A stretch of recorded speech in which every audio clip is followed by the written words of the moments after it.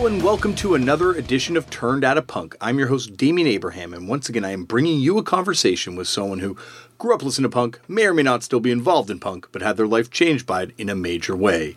Today on the show, not just one guest, but four amazing guests. Jason Hammacher, of course, of the band Frodis and Battery, back again on the show, and I gotta say, even better, dare I say, even better than the first time he was on the show, back again. We also have on the show my good buddy, John Sweatpants from Give, also Dante Ferrando from the band Iron Cross, and also from Ignition, and also from Gray Matter, and finally, Alec Mackay of Faith, of the Untouchables, of the Warmers. It is a jam-packed show. We will have a great time because this is the Live in DC episode. That is right. More on that in a second. But first, if you want to get in touch with me, head over to DamianAbraham.com. There's an email address there. You can send me an email. You can also find me on various forms of social media at LeftForDamian. If you would like to get in touch with me on Facebook, you can find Turned Out a Punk over at facebook.com/turnedoutapunk. And you can send a message to that thing. It's run by my brother, Tristan Abraham. Hi, Tristan. Thank you for that. And he will get the message to me ASAP. If you want to support this show, you can do so by, if you use iTunes, that is, by going over to iTunes and writing a review and rating it. And if you don't use iTunes and you want to support this show, you can do that by just spreading the word, telling people that you really enjoy this thing and letting them know that this thing is out there. And if you would like to follow along with all the fun stuff that gets sent into this show, and you would like to see it and you don't use Facebook, because we do post it on the Facebook site, you can do that over at tumblr.com and Turned Out a Punk at Tumblr. No, is it www.tumblr.com/turnedoutapunk, I believe. Or nope, turnedoutapunk.tumblr.com. That's how you do that one. Sorry. Just had to double check that one. All right. And that's it for all that sort of stuff. Also, if you do subscribe to this podcast, you'll see there's a bunch of other adjacent podcasts to this one. There's Clobbering Time, hosted by myself and Tom Bryan. Haven't done one of those in a while. We have to do one because we also have a live segment from this DC episode that I recorded live there where Tom and I met up. One of those rare occasions where we meet up in person, and we recorded one. So we'll have that coming very shortly. Also, we have over on there Oil and Flowers, which is hosted by Buddha Blaze and myself. And each episode we talk about cannabis. And then there's finally Turned Out a Punk Footnotes, which is hosted by Chris O'Toole and myself, my good buddy, and your good buddy, who is also an amazing part of this show. That's right, this episode that you're listening to, he's on the main show this week and last week and for the next couple weeks because we're doing the Turned Out a Punk live tour editions. And my gosh, they keep going from strength to strength. This one is incredible. I guess we'll get on to that right now. We'll get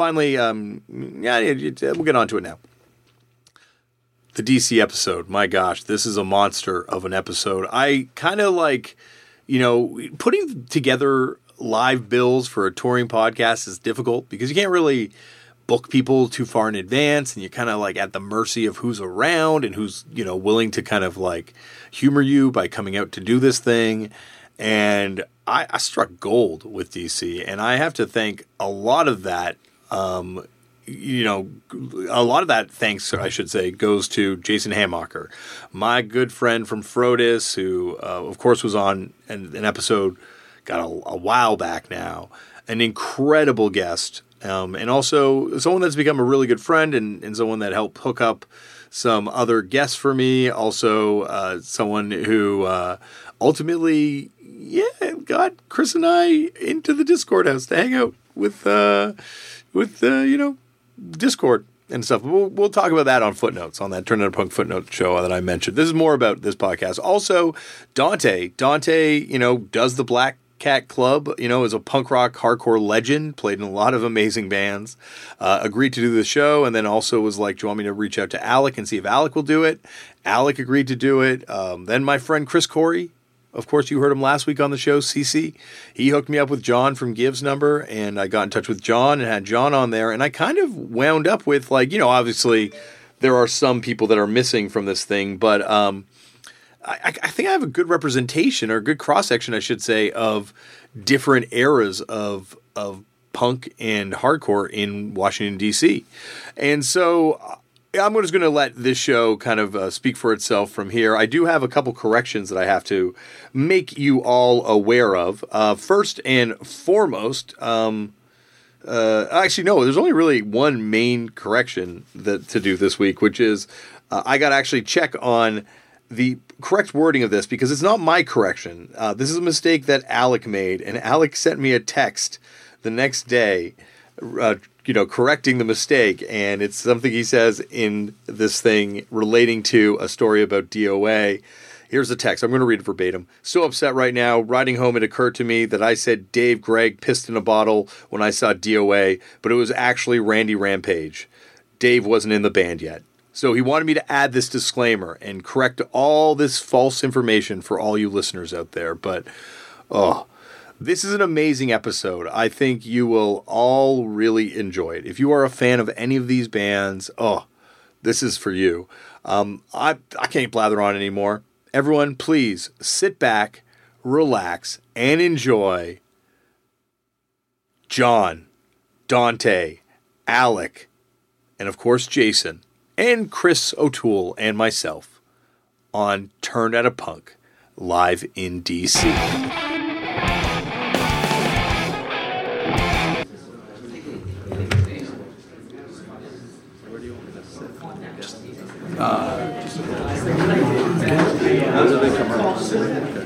Yeah, there's gonna come on stage. This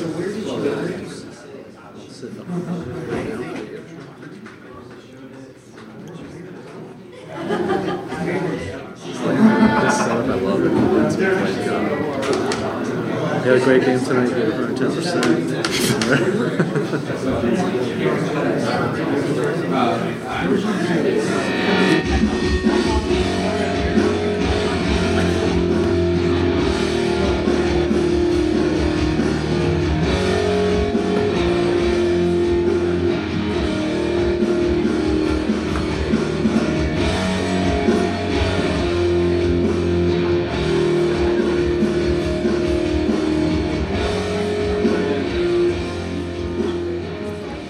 Hello and welcome to another edition of Turn Out a Punk Live. I am your host, Damien Abraham, but with me is my good friend, and now your good friend, Chris O'Toole. Chris, how are you doing, buddy? I'm doing great. How are you? Good. So, Chris, what do we do at Turn Out a Punk? We talk about music, right? Yes. Anything and everything related to punk primarily, but you often talk about. Yes. Tell someone works in the music biz, coming up there, professional. We talk about punk rock. I interview people that have been into this music, discovered this music as young people, maybe are still involved in it, but really found that it changed their life in a profound way. And I've gotten to interview a lot of different people, a lot of really interesting people. And at a certain point, Chris and I were having these conversations after every interview that I would put out there, and eventually we decided, let's just turn this nerdy conversation into a podcast for everyone to share. And so we did Turned Out a Punk Footnotes. So tonight, and I'm super excited about this because there's a lot of people here tonight that I've never talked to before in my life. So I'm very excited to interview them. But after these interviews, Chris is going to come up here and we're going to get super nerdy. We're going to talk about like pressing information of 7 inches, record labels, bands that ex-members went into, believe me, bring a book for that part if you don't like nerdy stuff. But Chris, should we get the show on the roll? Yes, we should. Okay, well, let me play your exit music and play our entrance music for our first guest. Go ahead. I've been lucky enough to have a bunch of guests on the show, and some of these guests have come back for part 2s, and some of these guests I've wanted to have on for part 2s and just haven't had the chance to yet. The first guest tonight is someone that I've wanted to have on part 2 forever. The first guest tonight is one of the funniest people I've ever met. We hung out one day and just, we hung out so hard that he nearly missed his plane and recorded a podcast. welcome to the stage from Fotis and Battery, the man, the myth, the legend, the person that ruined the Converge DVD release party, according to the band Converge, Jason Amaker!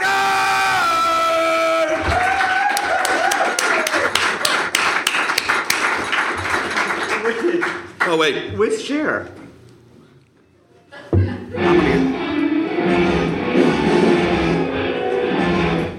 I'm a DJ. Did they say I ruined? It was implied that there was some ruining involved. Of the Q&A portion. Of just the Q&A portion. Such a bum out. Well, in a good way. Like, it was like a, oh, he ruined it, I love him kind of way. You know, not like he ruined it, I hate him more than anything. He ruins a lot of things. Well, he didn't ruin my podcast. He saved it that day by making one of my favorite episodes. Jason, how are you doing, buddy? I'm here to bum all of you out this evening. I'm good. It's amazing we show up in Dante, we're talking backstage, and was it Dante? Someone's like, let's watch what Jason says on stage tonight. I'm going to be tame. But Jason, thank you for coming back to do this with me again. I'm excited we could do it. Well, this is like, with the part twos, it's always interesting because, like, the first show is so structured. You know, I know exactly how it's going to go. It flows. But with these part twos, I think it's a lot more of a hang this time. More of a hang. More of a hang. So the first time I did this, I had to go to Canada. I did a speaking tour, and I very last minute got an opportunity to do a television interview in Toronto. Q, ladies and gentlemen, for those and people that whatever you identify as that do not know, Q is the hugely popular Canadian morning show. That is our. It's a morning show? It's a morning show. It's on like 10 a.m. or something. Why, were you swearing? Did you do blue material? No. He's like, I'm working blue today. I didn't really know what it was. It's like a morning show. It's on at 10 a.m. And I guess like the last show was a piece. The last host of the show, like way back, was a piece of shit. They fired him. He got put on trial. But you didn't get interviewed by him. You got interviewed by Shad. By Shad, who's a good friend of mine who's since been let go, but not because he was a piece of shit like the old host. Yeah. Hey, who's got Netflix? Is that boring for you, Jason? No, do you guys? So Shad is the host of this new hip hop. Oh yeah. 4-part series on Netflix. That's amazing. It's amazing, that thing. The evolution of hip hop, I think. Yeah. It was really, really good. I just watched it last week. Yeah, he's one of the coolest, like smartest people. Too good for that show. So when he took over the show, NPR here in DC started airing it. It's always like, "What's up? I'm Shad." And so when I was on the air, I was like, "What's up? I'm Jason." And they're like, we're going to need to redo that. I was like, I'm so sorry. I was like, was that offensive? He's like, no, it's cool, but the producer just wants you to do it in your voice, not mine. I was like, okay, fine. So it's not just Converge Q&As that are the issue. Yeah. I've ruined lots of things. Well, elegantly. When they fired the old host, before Shad came in, they had like a couple months where they didn't have a host, right? So they were like, we're just going to get different people to fill in. And I was the first one they got in. And you see I'm wearing glasses now. That's because I realized I can't see anymore. At that time, I didn't know that. So they give me these scripts every day. And I'd be like, So every day, it was probably the worst experience of my life being on that show. But what's funny is especially as, like, you know, being adult, like we both have kids, is a lot of times when I think of my friends, my music friends, I know them from music, period. Mm-hmm. I don't relate to anyone and how they function in regular life, right? I hear that. No, but seriously, like for example, I'm not even giving an example. It doesn't matter. But so, you know, can I give you an example? Yes. You remember a couple years ago, the Vivian girls in an interview on Brooklyn Vegan said that they don't relate to normal people, and everyone got super pissed. Like, everyone's like, fuck you, blah, blah. But I don't think they were, like, speaking down about normal people. I just think, like, once you've been involved in this scene for, you know, it affects the way you relate to others. Yeah. And it's just like when you meet someone, I kind of have a really good memory of when I meet people. usually. And that is what is ingrained in me. And so when someone starts talking about an individual outside of music, it always throws me off. So I'm super exhausted. I've been on this week speaking tour. I flew in to Toronto from Philadelphia and had a friend drive my car home. I get a rental car to drive down to central Toronto, and the rental car company didn't exist. My car wasn't there. I was super late. I get in, and then they were like, what are you going to do when you're in Toronto? I was like, I don't really know. I was like, my friend does this podcast. And I throw out Damien, and they're like, oh, he used to host this show. And then they freaked out on me for him. And I was like, oh, whoa. So, like, I didn't know Damien in, like, the professional world. But that's kind of where I was going. It was like the skill set, like the personality or the interpersonal skills that you learn going on tour and all this kind of stuff sometimes can translate into the real world. And then having the real world accept it or reflect positively on it is always really, really interesting.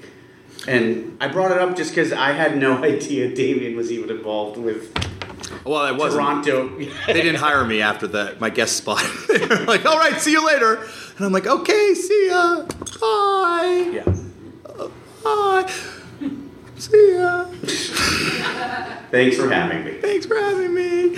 But we actually met years ago, and I told this story on the podcast because I saw Frodis play at the Burl Oaks Community Center. And I don't think we talked about this the first time that you were on the podcast. So I was super shocked. Tell the story, because I didn't know. You didn't tell me the story until I went back and listened to it. And I was the one that wrote that postcard. Okay, so here, I didn't tell that story to you on the air? No. Okay, so I want to see Frodis, and like Frodis is an amazing band. Like, don't listen to this part. But like, you guys were so unlike every other band. Correct. It was that bill was Sons of Abraham.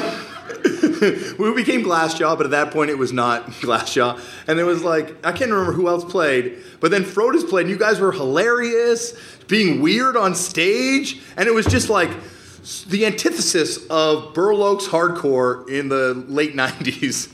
And I met you guys at the show. It was like, these guys are awesome. Filled out like a mailing list, and like you do for bands, and then they never write you. And then so, it was like a couple months later. I hated school, didn't get along with anyone there. No one liked the music I liked, and I came home like defeated one day, and I go through the mail, and what's at my house, at my parents' house because I was a kid, was a postcard, a Calvin Klein postcard of a guy reclining on a beach, and crossed out was the words Calvin Klein, and written underneath was Frodis in pen. And then on the backs it was like, watch channel, I'm going to scan this and put it up online, but it's like, watch channel blah blah blah on Friday night, see you, Frodis. And that was sent to me. Yeah. It had no meaning whatsoever. We didn't have any.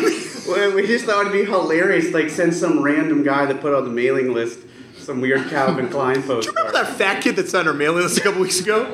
Let's really fuck with him. Let's send him his postcard. Let's give that guy a Calvin Klein card.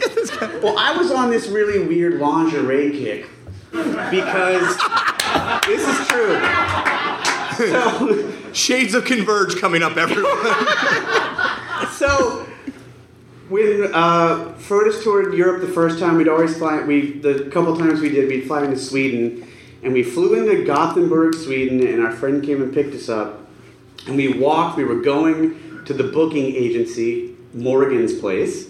That's our friend. And we had to walk through the mall, the Gothenburg National Mall, or whatever the hell it is. So we're walking through the mall, and then in a single file line was like 15 male models all wearing whitey tighties. Unannounced, super weird. I was like, what is happening? I have video of all of this stuff, right? I was like, dude, get the camera out. we gotta see what the hell this is. You gotta put up this Frodis video footage. Yeah, I know. He's telling me stories backstage about ECW wrestlers tow trucking or having to tow their car and like all this. I have weird stuff happening pretty regularly, which is true. And so we were walking. I was like, dude, get the camera out. We get on the second floor, and all these male models just form a U shape. I was like, what the crap? And we're all super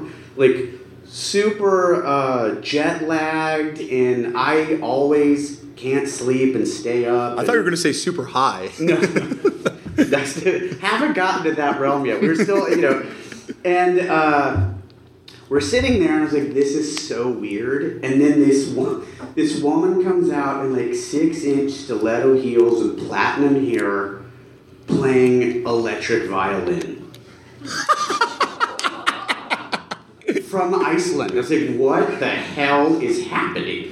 And she was like Mrs. Iceland and was super into playing violin, and it was Bjorn Borg, the tennis player that had the big John McEnroe. Yeah. Yeah. Sports? He's immortalized in the song by the Rude Kids. Yeah. Next time I'll beat Brand Bjorn. It was a Bjorn Borg. Oh, that's how you say it. I am not saying it correct. I don't know how to say it. Bjorn Borg. It was Shane Borg. Next time I'll beat him. Next time I'll beat him. Who? Bjorn Borg. Bjorn Borg. No. It was a Briefs fashion show. It was just like in the middle of the mall. It was like a pop-up Briefs fashion show with this Icelandic professional violin player in a one-piece bathing suit. And I was like, that is the weirdest possible thing to walk by in getting off the plane. So I was on this huge random ass kick because of that. Did this begat the kick? You're like, I love lingerie. So I started to collect all these weird little postcards that they gave out in at venues or whatever, and then we would send them to people. But I'll tell you one thing, that made my day. And that stands out in my memory. I kept that postcard, and it really, though it mystified me and confused me to no end, and I tried to figure out, mission accomplished. Is it on channel in Canada? How would they know what channel they're going to be on in Canada and what time? But it also, as a kid that felt so alone in their community of peers, to get that, it was like someone throwing a buoy to me from a ship as I'm in this ocean, it's there's other people that are weird and freaks, and years later I'm friends with them. I am your man who will fight for your... come on, Karate Kid 2? That's a... F you guys. Okinawa? I used to play that on Atari all the time, and they would do that music, but in MIDI. So do do do do. Dude, in fifth grade, for real. So I grew up in Florida. In 5th grade, they played that movie for free in Satellite Beach. And I had a massive argument with my mom. My birthday is July 5th.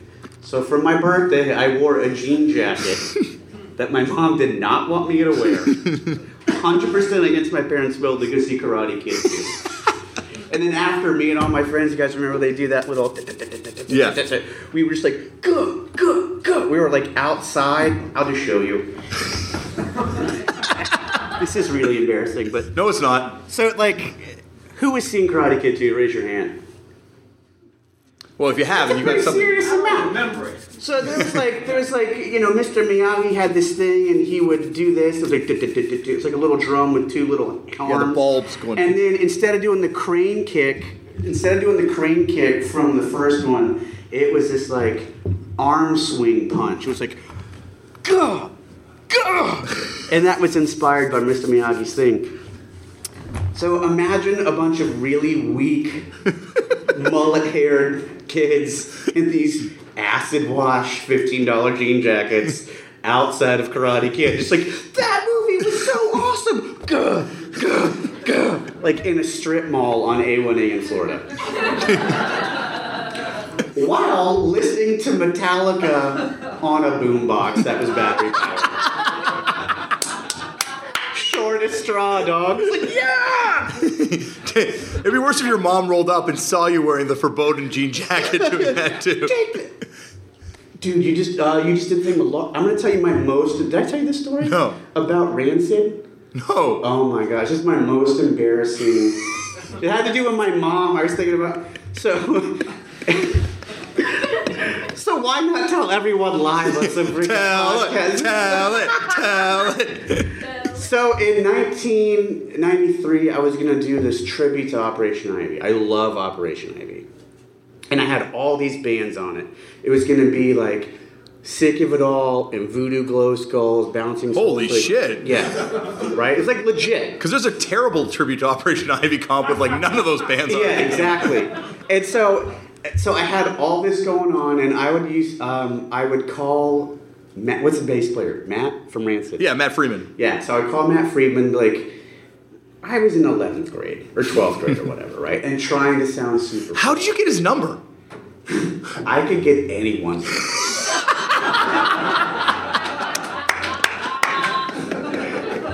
Just super persistent. That is how I got into like these weird trips to the Middle East, like all this stuff. Just Did you meet him at a show and just Not like, at all. Give me your digits, dude? No, I actually don't even remember. Like, I just call people and talk. Dante can verify. Hi, I'd like to play at your club. Yes, we are 17. But so yeah, I would just call, and then I ended up meeting Stormy Shepherd, their booking agent that booked all those bands. Then Stormy gave everyone's number to me. Right?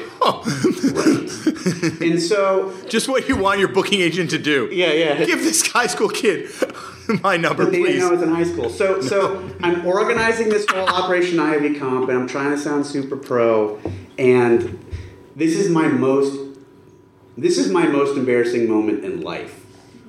So I have to call Matt Freeman from Rancid to tell him the update on what's going on.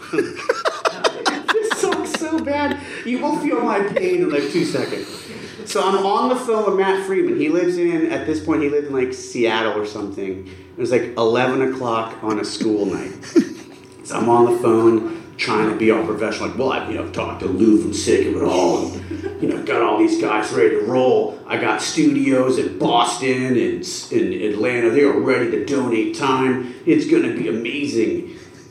My mom gets on the goddamn phone. In the other room. No joke. Dude, this is so horrible. She's like, Jason, what are you doing on the phone? I was like, oh my God. It's like, Mom, I'm talking to Matt. No, I didn't say Mom. I was like, I'm talking to Matt on the phone. I'll get off on a second. Trying to pass her off as my roommate, right? And then it just gets so much worse. Like, this is your mother. You do not talk to me. I was like, God damn.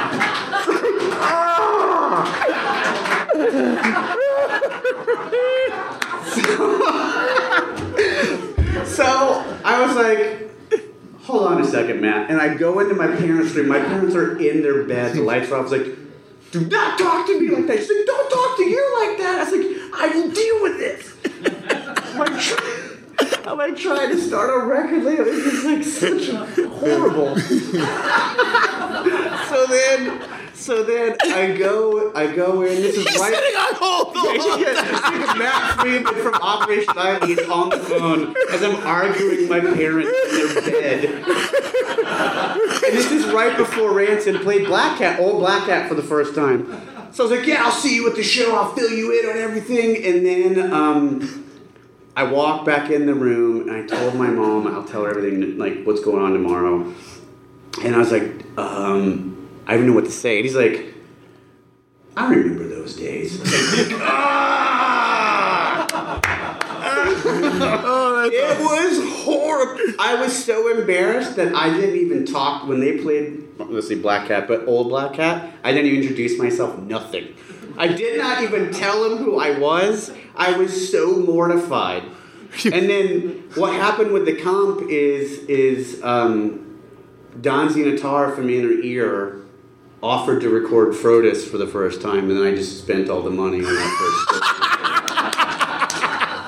first and then bailed on the Op Ivy comp. Did they pick the songs already? Do they know which songs they want to do? No, well, Rancid had recorded an Op Ivy song from like practice. Okay. And I talked to Jazzy, like Schlong was going to do it, and Voodoo Glow Skulls was going to do it. Like all these bands, it was inspired by that horrible Embrace comp. Oh, the Embrace comp. Land of Greed, or Yeah. what was it? Yeah. World of Need or something. I was like, oh, I should do one for Op Ivy. And then... Rancid's on that comp, though. Exactly. And Lifetime. That comp's got a crazy lineup. Except for the Ordination of Aaron song. Well, you don't like that one? It's horrible. Yeah, it's fine. Sorry, Matt Weeks, if you're listening, your song sucks. Oh, he's going to be pissed, dude. He is going to be pissed. I'll tell you, you probably didn't get someone, but I've got a really good story of Matt Weeks. He was in this band called Ordination of Aaron and also a band called the Ottawa. We did a split with Jihad. This is one of the best heckles. This is one of the best heckle stories. Ottawa side, indisputable. Yeah. Right? Awesome. So, first playing a show in Chicago at this club called the Fireside Bowl.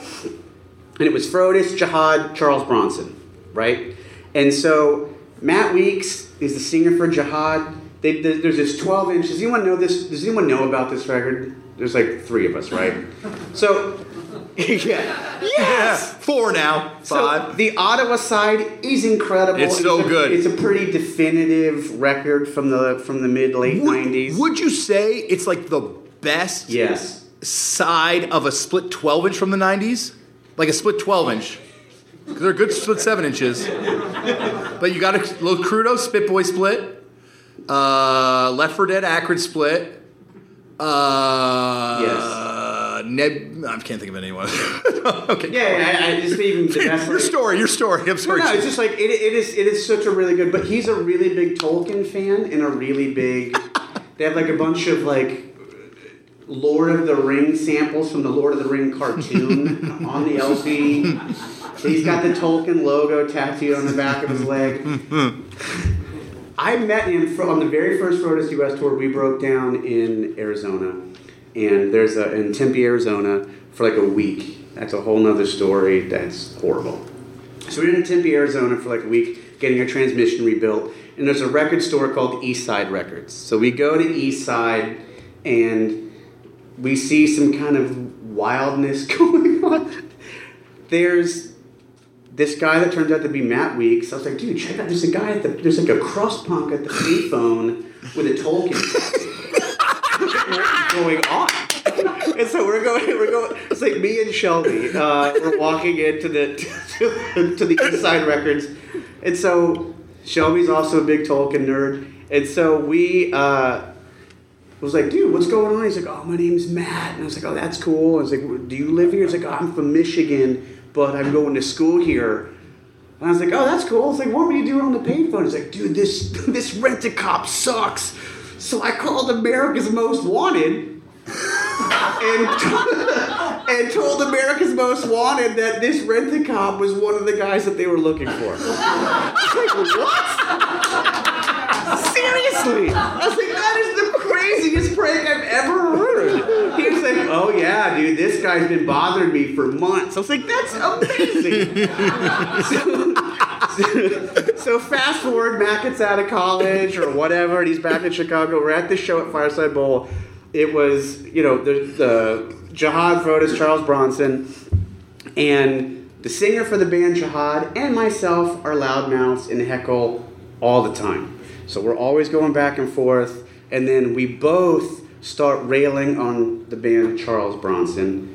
And for those straight edge people, old school straight edge dudes from New York used to wear construction gloves with X's. And so the singer for Charles Bronson used to wear gardening gloves. That was like these super weak, like your mom would wear. With like really weak X's, but it was really funny.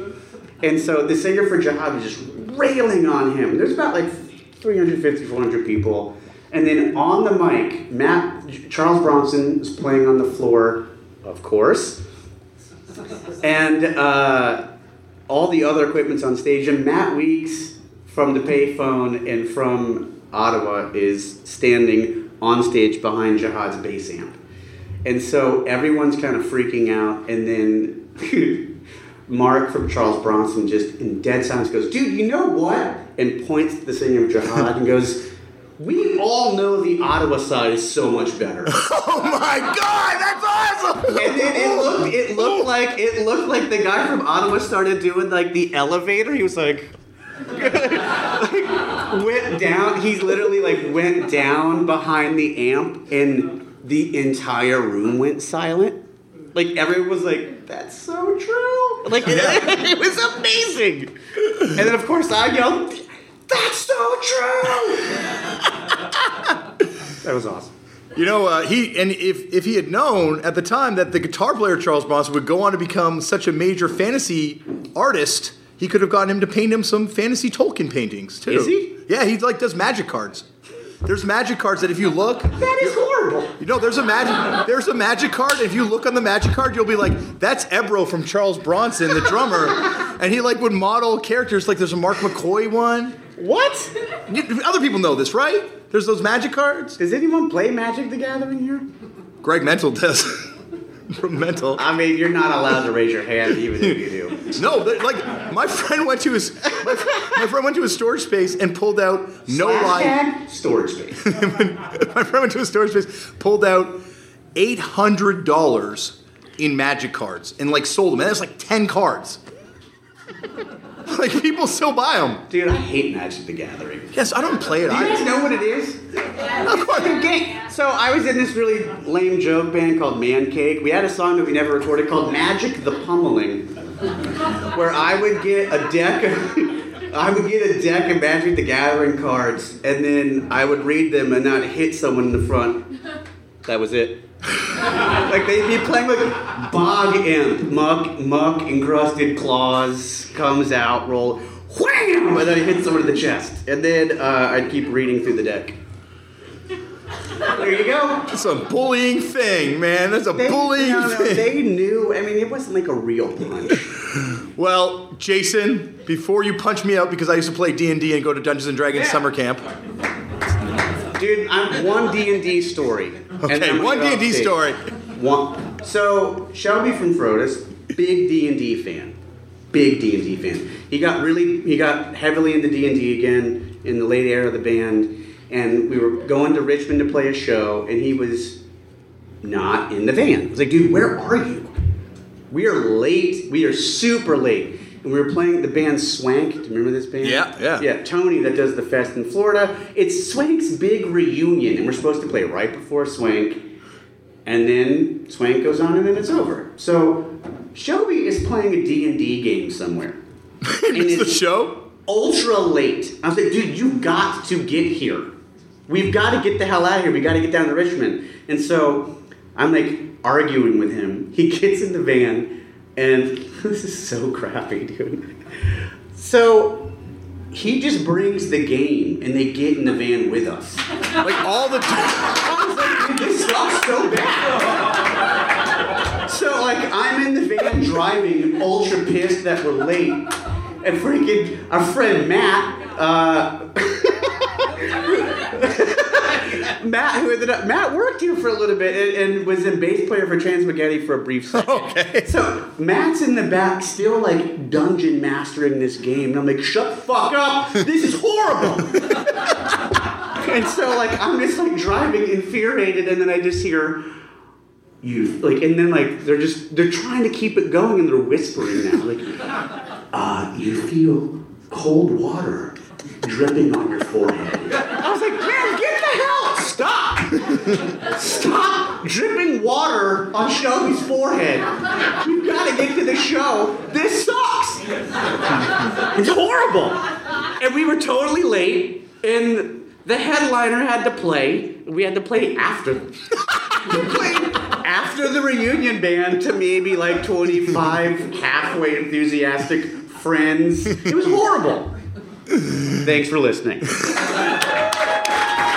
Jason, thank you so much for coming on the show.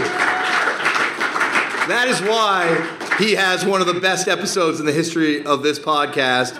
Now, to welcome back to the show, to discuss that amazing interview, my friend, your friend, Chris O'Toole.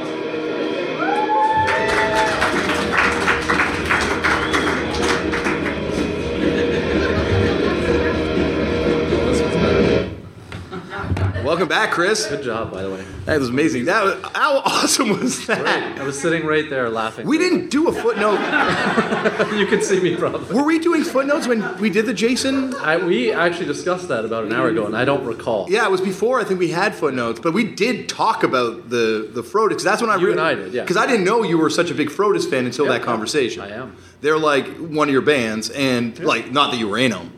Because that would be weird if he claimed that he was in the band right in front of you. That was like when So many bass players. You could have been the bass player of Frodis. Ironically, That should be a Frodis shirt. I could have been the bass player of Frodis. I was the bass player. Well, there you go. I remember one time, do you remember, were you at the American Hardcore screening when they did the America's Hardcore screening in Toronto? I recall, but no, I was not. And it was like Flipper was in the audience because they were going to play the after party, and there's a scene in it. Isn't that where like Moby's talking about how he was in Flipper for a show, and Flipper's like, "No, you weren't!" They're like screaming at the screen. He's lying. He's lying. Moby still says he was. So I would side with Moby on this because I'm like, if anyone has a clearer recollection of that time period, it's not the people in Flipper. No. But Chris, that was fun. That was so much fun. How do you even comment on that? It was perfection. Well, there's nothing to say. It was absolute perfection. I do have a couple points. Damien always ices out like funny compilations and stuff. So the Take Warning comp, which is the Operation Ivy comp that he threw serious shade at. Well, here's the thing, no, because Jason fucked up and deprived the world of what sounds like it was going to be an incredible Operation Ivy comp. We have to deal with this. Let's go through the track listing now, Chris. I'm trying to, the one I pulled up here that I found out, nerding out, I can't seem to find the bands who are covering it. This is the unfortunate. It's like all bands, I think it was like two bands I had heard of. It's called Take Warning. What does it say? It's Songs of Operation Ivy. Glue Factory Records, 1997, so you know it's going to be great. 90s ska is obviously the best. There's a lot of 90s ska on that compilation. I think I can't find the track list. I think The Crowd might be the only good song on that, if I remember correctly. That's a good song. That's an amazing song. Might be my favorite Operation Ivy song. Yeah, likewise. Yeah. I'm with you. Probably, you know what? Does that reveal that we don't actually like ska? Because that might be the only punk song. I don't know. Okay. Maybe. Okay. What else? Anything else? Rude Kids. Fool. That single's great. You own it, I assume. I own as well. Yeah, I would say that's to me, that's the first hardcore band.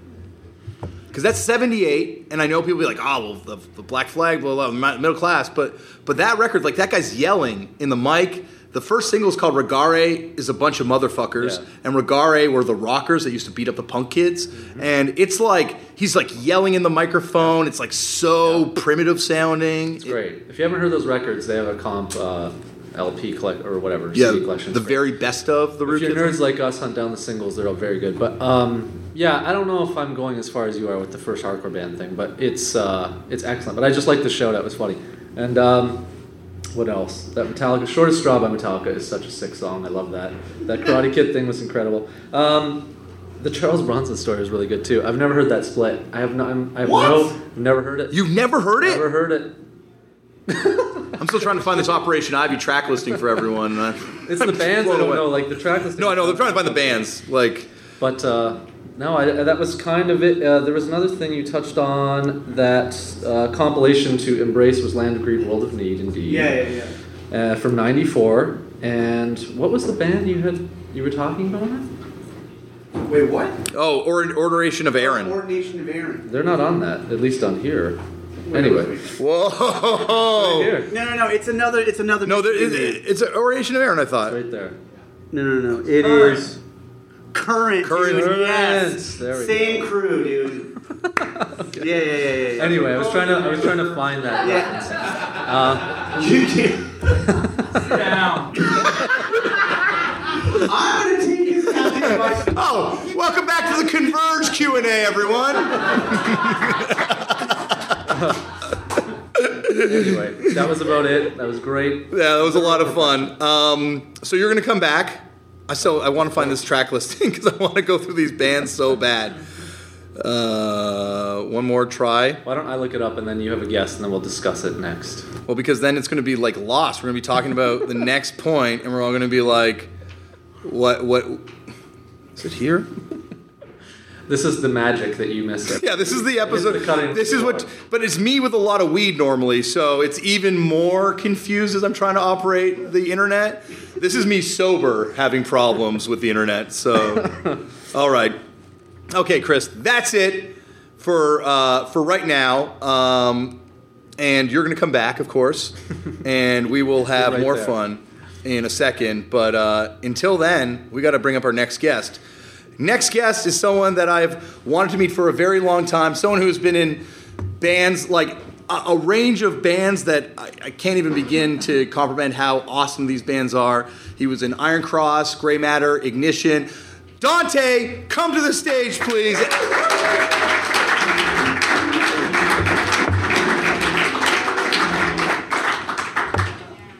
Bringing Alex coffee up. Oh, Alex is coming when he gets when he comes here. He sent me a text, which means now I have Alec Mackay's phone number, so I can Jason him all the time and ask him to be on my Operation Ivy comp that I'm going to put together. Dante, thank you for coming to the show. This is like problem.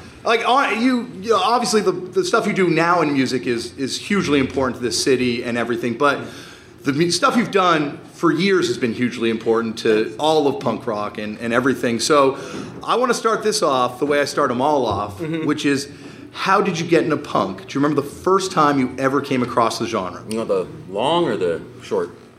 Oh, we got time. We got time. Okay.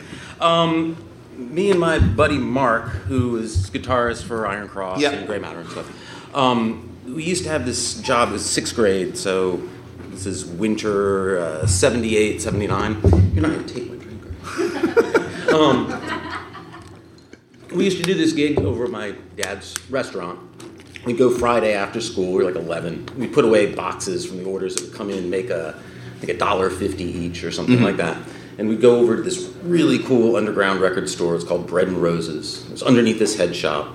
Had tons of used records, stuff that you could buy for a quarter. It was like us just starting to get into rock music. And we just walked in one day, and the guy was blasting. This place was really crazy because their original owner was an old hippie guy that got way behind on his taxes and disappeared once the IRS got there. And then they got taken over by these two anarchists that refused to pay taxes. By the time we were hanging out there, it was just the people who worked there. Yeah. There was nobody. There was no control over the place. They just did whatever they wanted, chased most of the customers out. And this guy was blasting. He had a pre-release copy of the Ramones' "Road to Ruin," and so he was blasting when he walked in. I'm like, what the fuck is this? We've never heard anything like this. Like, what sounds like? And he's like, this is like bands like the Sex Pistols or the Clash. And we'd always heard that punk rock was just some kind of trash music people beat each other up to in England. And so that's what turned us on to it. And we spent the next year sort of discovering all the nuts and bolts basics of stuff through that record store. You're like super young too to be finding out about this music at that time. We were like 11. We Well, were really that's young. young. I mean, we were really into like trying to discover weird rock stuff. Yeah. We just got turned on to like the Kinks and Patti Smith and some of the more, basic nuts and bolts stuff. The And proto. That was the big like realization that there was something else out there that was totally different. So had you been to a concert at that point, or was it just? I mean, it'd been not like a punk show. Yeah, no, I mean, like just a concert in general. Like, what was your first concert by the music-wise? The first one, that not counting like, I grew up in more of a hippie type environment. So I like I'd some seen hippie lots bands. I'd seen lots of bands playing at various small places. Yeah. And stuff. But the first concert that I would consider my first actual big rock show was Kiss, 1978 at the Capitol Center. My cousin was a big Kiss fan, and she got tickets to it. So how would you have been at that point? I was 11. 11. That's a That huge was like year. my first show. Yeah. That's like a year that you're like, you got everything's 11, opening up. 11, 12, 13 were all like really, So where'd really you big and fast moving for me. where'd you go from that Ramones Road to Ruin? Like, did you? I guess at that point, are you like trying to find like where were you hearing music? I should say before that. Like, where did you hear Patti Smith and the Kinks? Was there someone playing A you this lot of stuff? that kind of stuff. Food for Thought was my dad's restaurant. Yeah. So it was a big hippie hangout, all underground subculture Yeah. stuff. So there was a lot of music going around, really good jukebox.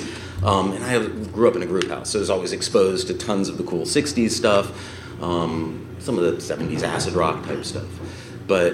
And the punk rock thing started leaking into that. Yeah, bleeds in. around that time period. I think from 78 to like 78, 79 was sort of just discovering all the basics, like the early new wave stuff, Devo, Cramps, and then the basic punk rock stuff, Damned, Sex Pistols, Clash, and that was the first year. I think that was almost enough. There's enough back out. There's 4 Ramones records at that point in time, so that was always big.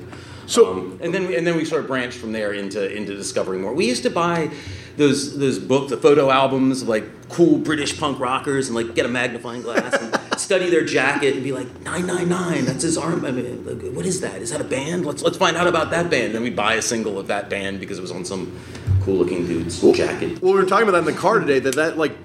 Do you think that happens now? Like we were talking about how you used to like have to dissect the photos or flyers, like looking in a record, and you're like, oh, there's a flyer. This band played with all these bands, or looking at the thanks list. It was a different. I think it was a different discovery kind of thing then, because if you went to a record store, you'd pull down like the import singles. Yeah. So you get one bin of records that you were looking through, and then you'd pick by like that's got a really cool cover. I mean, there's a couple really weird singles that I know other people who have for the same reason. They just picked out some strange looking singles like, oh wow, this is really cool. So were you playing music at this point or at all? Or Yeah, our 7th grade band was called the Punk Ruins. The Punk Ruins. Punk Ruins. That was me and Mark Haggerty and Jeff Turner. Later kind of reunited to become Grey Matter with Steve Niles. Bit of a super group. Proto super group. We weren't very good. Did you guys record, or were you just playing? Yeah, we recorded like cassettes all the time, so I still have some really old stuff. Why has later renamed it as the Outsiders? You're a music geek. One of the later versions of the Outsiders that actually played out wrote the original incarnation of Crucified, but it was different lyrics. So we still like regurgitated some of the stuff years later, but. That was Time Slays All. Time Slays All? That's the original Crucified? The original Crucified, yeah. I was recently in Alex, one of the only people who saw that band. Really? It was Food for Thought's 8th. It was Youth Brigade, DC Youth Brigade's first show, and it was an 8th anniversary of Food for Thought, the restaurant. So, that's awesome. They weaseled their way onto the So I guess like. Before you start that band, like, did you hear about other local bands? Were you like aware of other stuff happening? Like, I guess you knew about '60s kind of hippier. Yeah, no, we knew about a bunch of the hippie stuff. There was definitely a realization, I think, in like Limp stuff. Were you aware of that scene, or the more underground stuff was a little bit later. I think it was probably when we were 12 that we really discovered that there was like a local music scene that we wanted to find out more about. There was some of the older kids that went to the high school of the school we were at. And some of the guys from Wilson. So yeah, we would try to... Well, we were too young to get to go to shows. It wasn't until we were 13 that we actually managed to twist arms enough or be old enough to sneak out, depending on how you look at it, to actually go to a lot of the local shows. There was a bunch that we wanted to go to at 12, and we had to wait till we were 13. What was your first local show that you went and saw? Like local hardcore show? Yeah. Probably Unheard Music Festival at DC Space. Yeah. Like SOA and Government Issues. First show? Second show for us? Yeah. Bit of a pivotal kind of. Oh yeah, no, it was great. I did Teen Idols ones I remember trying to go to, and we couldn't get away with it. And finally, we found 1 or 2 people who worked at the restaurant that were into that kind of music. So my dad's like, "Oh, it'll be safe if they get taken by somebody that I know at the restaurant," which is crazy because they used to always stop off for drugs in really bad neighborhoods on the way to the shows and stuff. So it's a little sketchier, but I've always been fascinated by like there's that sort of like the Slickly Boys or Slicky Boys. then there's like the Limp Records kind of nurses and that whole scene, and then it's almost like there's this new scene that kind of like Unheard Music Festival. I guess there's like that. It's where this new scene kind of used to be called Teeny Punks. Teen Punks. Some of it. But yeah, this stuff that became the Discord scene. I mean, when we first got into it, Bad Brains and Black Market Baby were probably 2 of my favorites that weren't the younger contingent of the scene, and then there was all of that. I guess the music scene that became sort of known as the Discord scene. Was that like, did that stuff speak to you at all? That other stuff that was happening, or was it like that's not Bad my Brains and music? Black Market? Yeah, were probably my favorites. Yeah, the stuff like the Slicky Boys was a slightly older group of people, and that was a little more in that sort of arty new wave zone. So I didn't really appreciate that as much. You always hear about like in Los Angeles, like there's those famous quotes from like John Doe and Exene about like, oh, when the Orange County people came in, and that was the end of punk. Because that was hardcore came in, and it changed our scene, it ruined our scene. Was it like obviously the teeny punks thing, and I think they talk a little bit of Dance of Days. There was a little bit of resentment, but did you feel that from this older punk scene? Like, did you feel that there was at that early point in time? Yeah. I don't know if knew those people well enough to notice if they were pissed off. I knew a few of them. Mm-hmm. I think they thought, I think some of them might have been a little. Isn't everybody always grumbly when new people pop up? And I hate young you know, punks. it's like, God everybody damn it. always gets like a little bit weird about their. What's that movie where no one, like, they can't have new babies, so everyone's older? Children of Men. Children of Men. Oh, yeah, that to me that's is great. not like a dystopian sci-fi film. That's like That's a like fantasy awesome. world. Yeah, like, oh, I'm the last People around, you got lots of space, you can do whatever you want. I'm still the teenager. I'm still the wild kid. You know, there's no more kids to come up behind me. My music was the best music. No one called me on that. But I think most of DC was a small town. I think a lot of the bands appreciated the other bands, even if they weren't super into them. I think there was probably less than in like an LA or New York scene. I don't feel like there was a real butting of heads with the different music scenes quite as much as maybe I've heard that there was in other towns. so when was the first time that you played that first show live? And then I guess where do you go from there? Are you at that point like you're kind of in the scene? That was like a one-off. That was like That was a one-off one-off. show. That was like a project thing for Food for Thought's anniversary. The next band I did was Broken Cross, which Okay. was me and Mark getting together with the two people. We were like 13, and we got together with this guy from Typo named Chuck and his friend Ann, who was 30, so much older, two people, and just started playing around with them. What was the vibe of that band?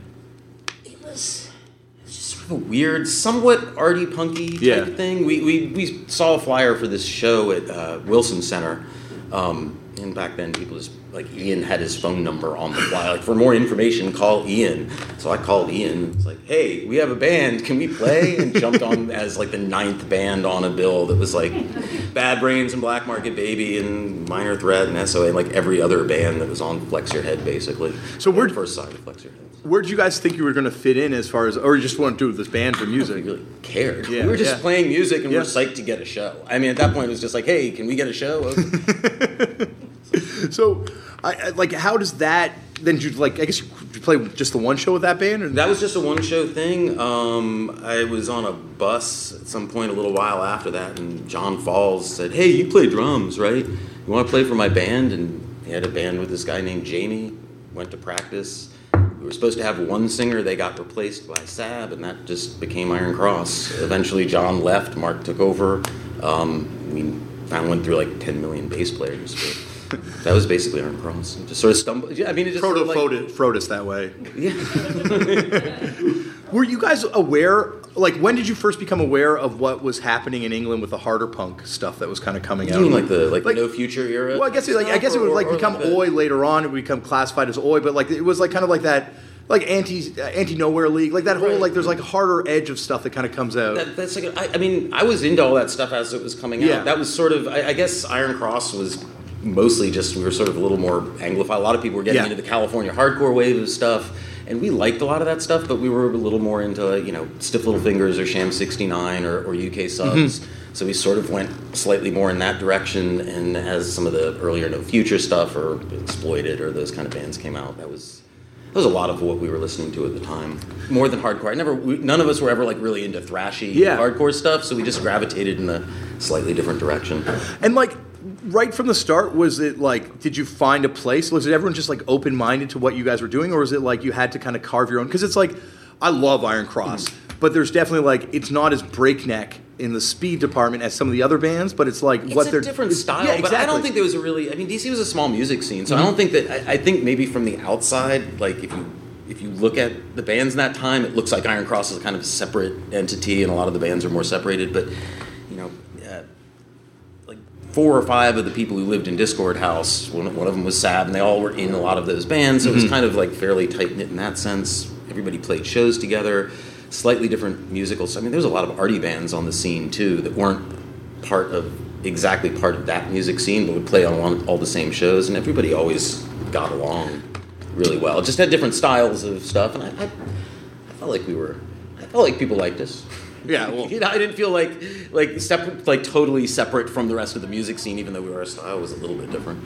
so and like you guys, like right from, do you remember the first? Like, did it feel like this was going to be different? Like you'd done Broken Cross at this point, you'd done The Outsiders, you'd done these other bands. Like, did you know that this was a band that was gonna do something? When did you realize? Like, as 7 Inch came out. Yeah, no, that was amazing. Yeah. I mean, I remember when we got this. When Flex Your Head came out, was actually the really big thing, because suddenly it's on vinyl. I can play it at the wrong speed. This is so cool. No, it was definitely, Iron Cross was definitely the first one where we were actually doing stuff like a band would, releasing stuff. And yeah, it was completely mind blowing that you could put out your own record. I mean, that whole era of just sort of realizing like this is something that you can just do. You don't have to. There's not a lot of steps before it. You just make the music and put it out, and that's all you really need to do to put out a record. It's kind of an amazing, enlightening experience to suddenly realize, like, God, this isn't that hard. Yeah. We can be a real band. This is cool. Well, it's funny because we were just talking about, like, obviously the Rue Kids, to, like, I was talking musically, sonically as a hardcore band, but, like, the idea of what it is to be a hardcore kid and to be in a hardcore band, that's a DC concept to me. It's always been like, this is the place where it's demystified. This is the place where it's kind of like anyone can do it. Mm-hmm. And also, like, we were talking about this in the car ride up here today. We had a lot of time to talk, Chris and I. It was like an 8-hour Turn Out a Punk Footnotes today. But we were talking about how, like, unlike any other scenes, there's like a continuity in DC that you don't really see in other scenes. Like, there's still like, it's not like you have to cut out the younger scene or the older scene. Well, there's a little bit of an aesthetic that sort of, I think, carries through the different music styles, because there is the DIY thing is very entrenched. Yeah. And I don't think that's just in the punk scene. I think a lot of that is a DC. I've seen a lot of small businesses operate that way, where it's sort of like you can do what you want to do, and you can do something that is, I guess, how do you say this? Sort of a traditionally capitalist sort of thing, but you can do it in this more homespun, mom and pop way, and kind of stick true to whatever your different personal belief system is, and pull it off. And that I've seen that done by a lot of different people in a lot of the different art scenes and business scenes. And I think that's just sort of I like to think that's a DC, a strong undercurrent of the DC like city. Yeah.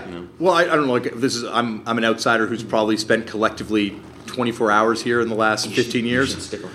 I'd want to. I keep waiting to get invited to that White House to hang out, but no one calls me. But I love the city. But you're right. Like, there is like this kind of maybe it's because there is so much government here that there's so much that exists kind of outside of the system. It had elements, and some of this has changed a lot in the last decade, but it had a lot of elements of a small, sleepy town. I mean, it was a small scene, people knew each other, weird characters were known by lots of different people. It was it was really a lot like a small town. But at the same time, you've got this big magnifying glass over you. It's a big and one of the most important towns in the entire world. Yeah. But it's actually this little small town. I think that weird element affects things a lot. And I imagine the people that stick around more than 4 years here, there's people that leave every 4. I would there's imagine. Also the people who were born and raised here, which is a small group of people, or people who've been here for 20 plus years, and so you do have this core group of people that doesn't really care if these people come and go. Mm-hmm. I mean, they're the background. These very important politicos, like they're just a backdrop to what everybody else to what we're all doing. So. Well, Dante, I want to punish you for hours and talk to you about every single band, and we're not even into Iron Cross playing shows. We're not even into the green pressing of the 7-inch, which to me is like you're gonna get into various colored vinyl. I would think, is that the first example of a Chase record coming out on colored vinyl, like a rare version of a record coming out on colored vinyl in hardcore? So. In hardcore, no, I don't think so.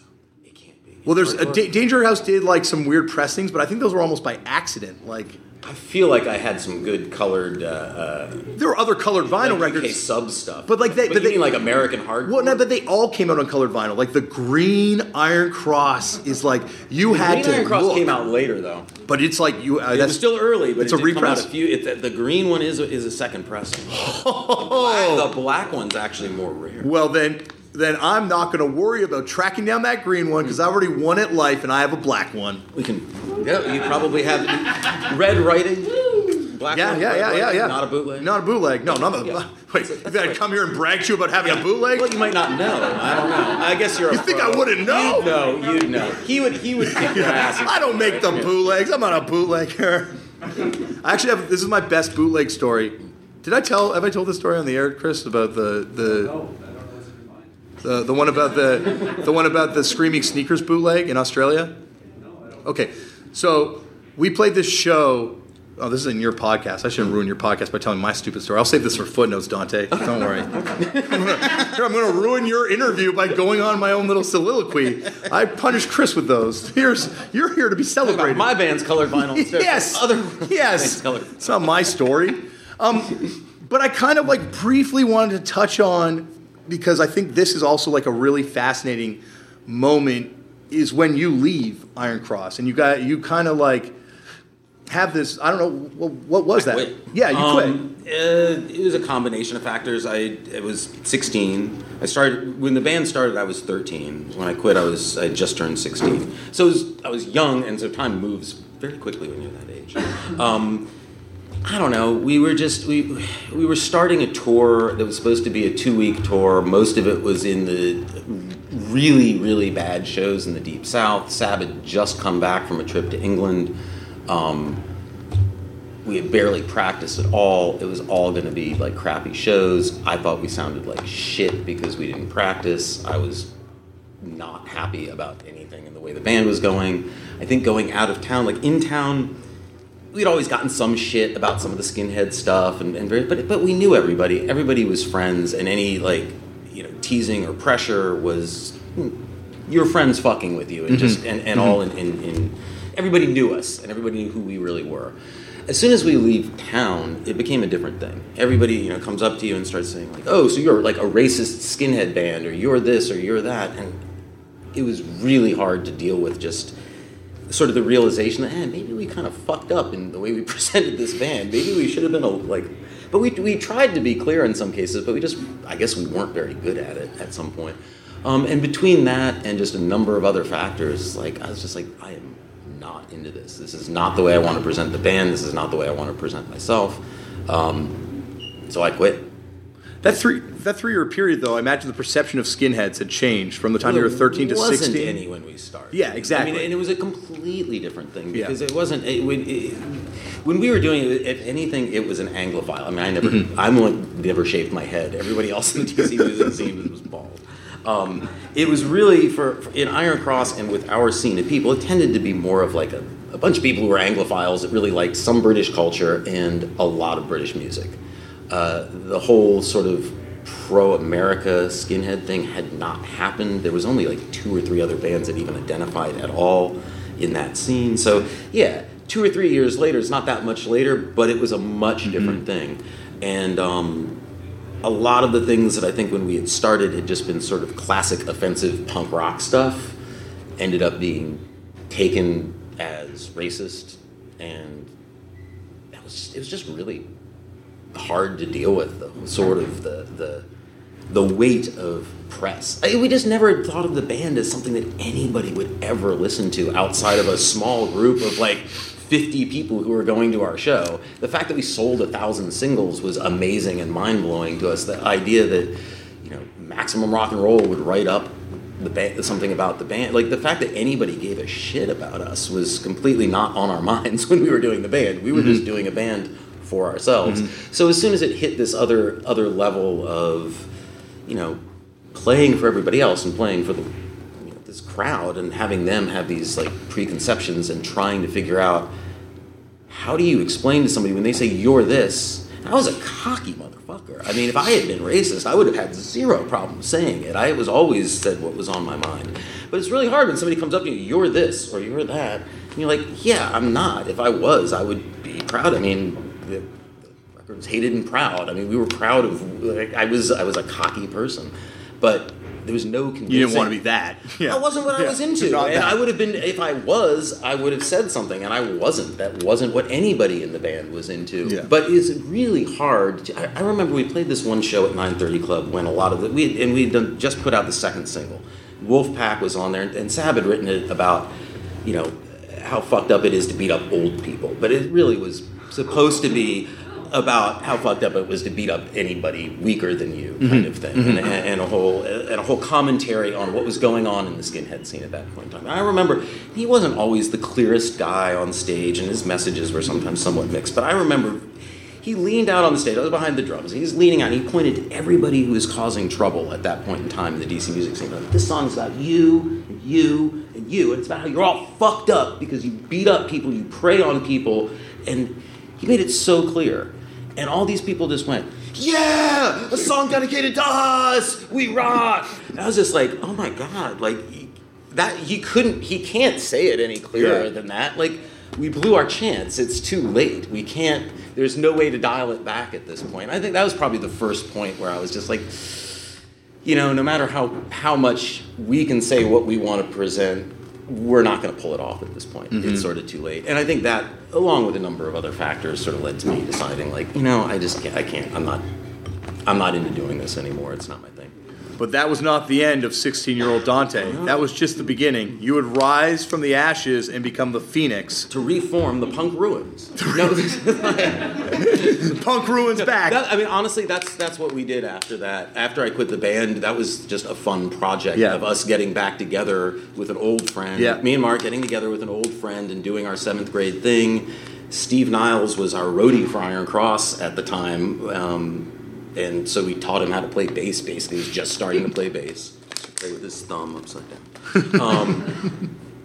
And that's how we started Great Matter. Well, Dante, hopefully you'll come back on the show for a part 2 because I got to talk so much more. Yeah. But this has been awesome. Thank you very much for coming on the show. Thanks.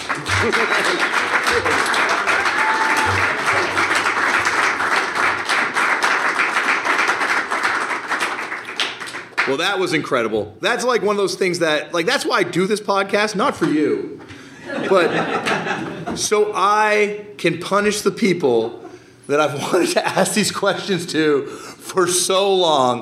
It's like a cathartic release there. Well, speaking of cathartic releases, I got to invite up the person that has to suffer through a cathartic release with me every week. Chris O'Toole, come back to the stage, buddy.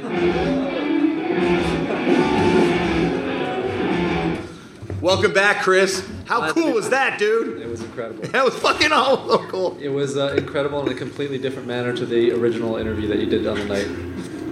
Yeah. I also have an original with red text, and I'm super psyched. So 2 of them are in Canada. We're gonna brag, and I have an original of the second single too. At one point, I was going to pay an ungodly amount for a green vinyl one, and I'm like, okay, well, my kids don't need to go to college because there's not going to be a future. You know, and I'm just going to do that, but I didn't, and now I'm relieved. What is generally true, this is how, like, pathetic I am as an adult human being, or barely an adult, I guess, what I would say.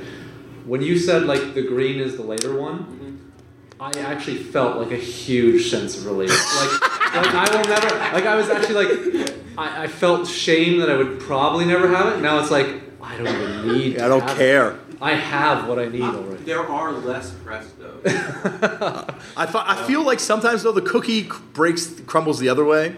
Is that no? That doesn't work. No. But however you would phrase that to make it make sense, because like I always thought Poison ID on clear was the rarest version of Pick Your King, but then I find out the black version is the first press, the clear is the second press. They're the same. I don't know. I talked to if people. Did you talk to Malcolm? You talked to Malcolm at Fatal Erection? Yes, correct. Okay, well then he claimed they were both the same. This is super nerdy, and I apologize. No, this is what the show is. Yes, I mean, like this is it. You went right into Pick Your King hard right after that, but yeah, this is our world. But yeah, apparently they're both the first for anyone that cares, or if you have like the clear and you feel shame, or the black you feel shame. Don't. They're both the same. Yeah, you're with us. And if you feel shame based on your record not being the proper press, you really should feel shame because it's really it shows that there's got to be other values in your life.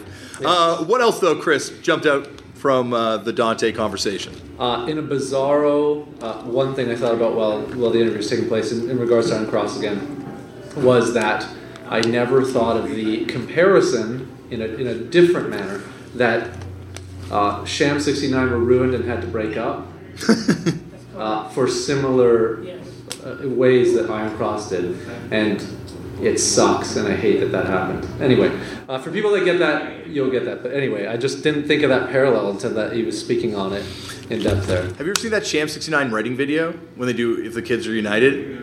And there's like the bouncers about to beat up, or there's like a fight between one of their road crew guys and one of the bouncers is about to happen. and Jimmy picks them both up and gets them to sing "If the Kids Are United" at the same time, and it's like my tears are in my eyes. It's like my heart is just like beating out of my chest. I'm like, it's powerful. It's so powerful. I think we've spoken about that. I haven't seen that. I've seen like the weird disruption videos later where they keep getting like show stopped. Yeah. Anyway. No, this is like a triumph video. It's not like the later ones. They're kind of a bummer. But yeah, I had never thought of that parallel despite the sonic similarity. And it's just, I don't know. It was great. I just listened. I have nothing to say. I have nothing to impart. Everything's being said and it's perfect. Well, Chris, you're not doing your job of being the footnoter. You gotta get way more critical. All right. Thank you, Chris. Next, we're going to invite to the stage a person who is someone that I've known about on the internet for years as a personality by the name of John Sweatpants. Now he is the front person of one of my favorite hardcore bands. Welcome to the stage, John from Give!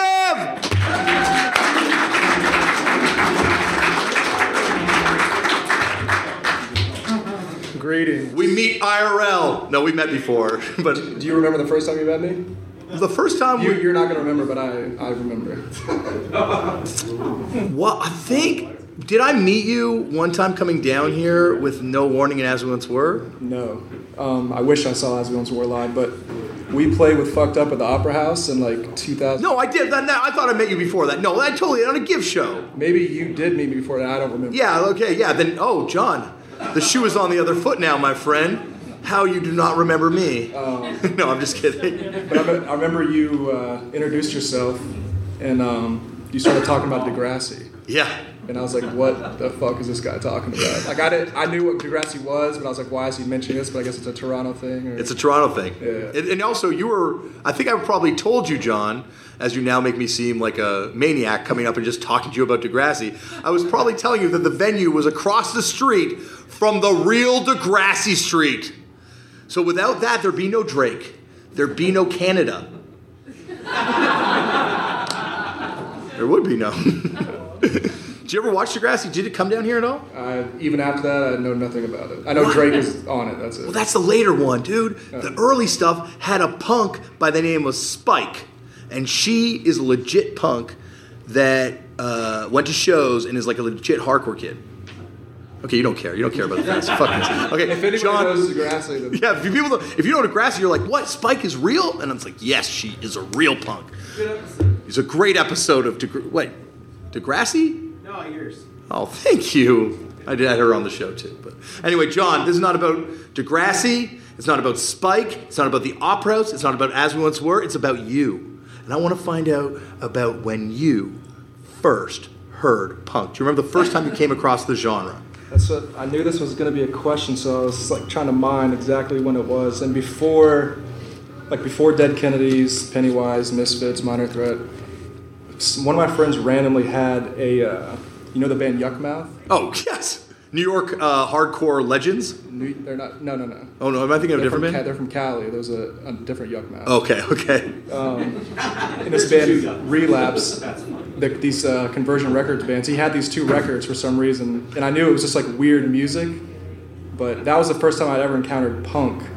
And then after that, I don't know, it was all the usual shit, like skate videos, Friends, Minor Threat, that type of stuff.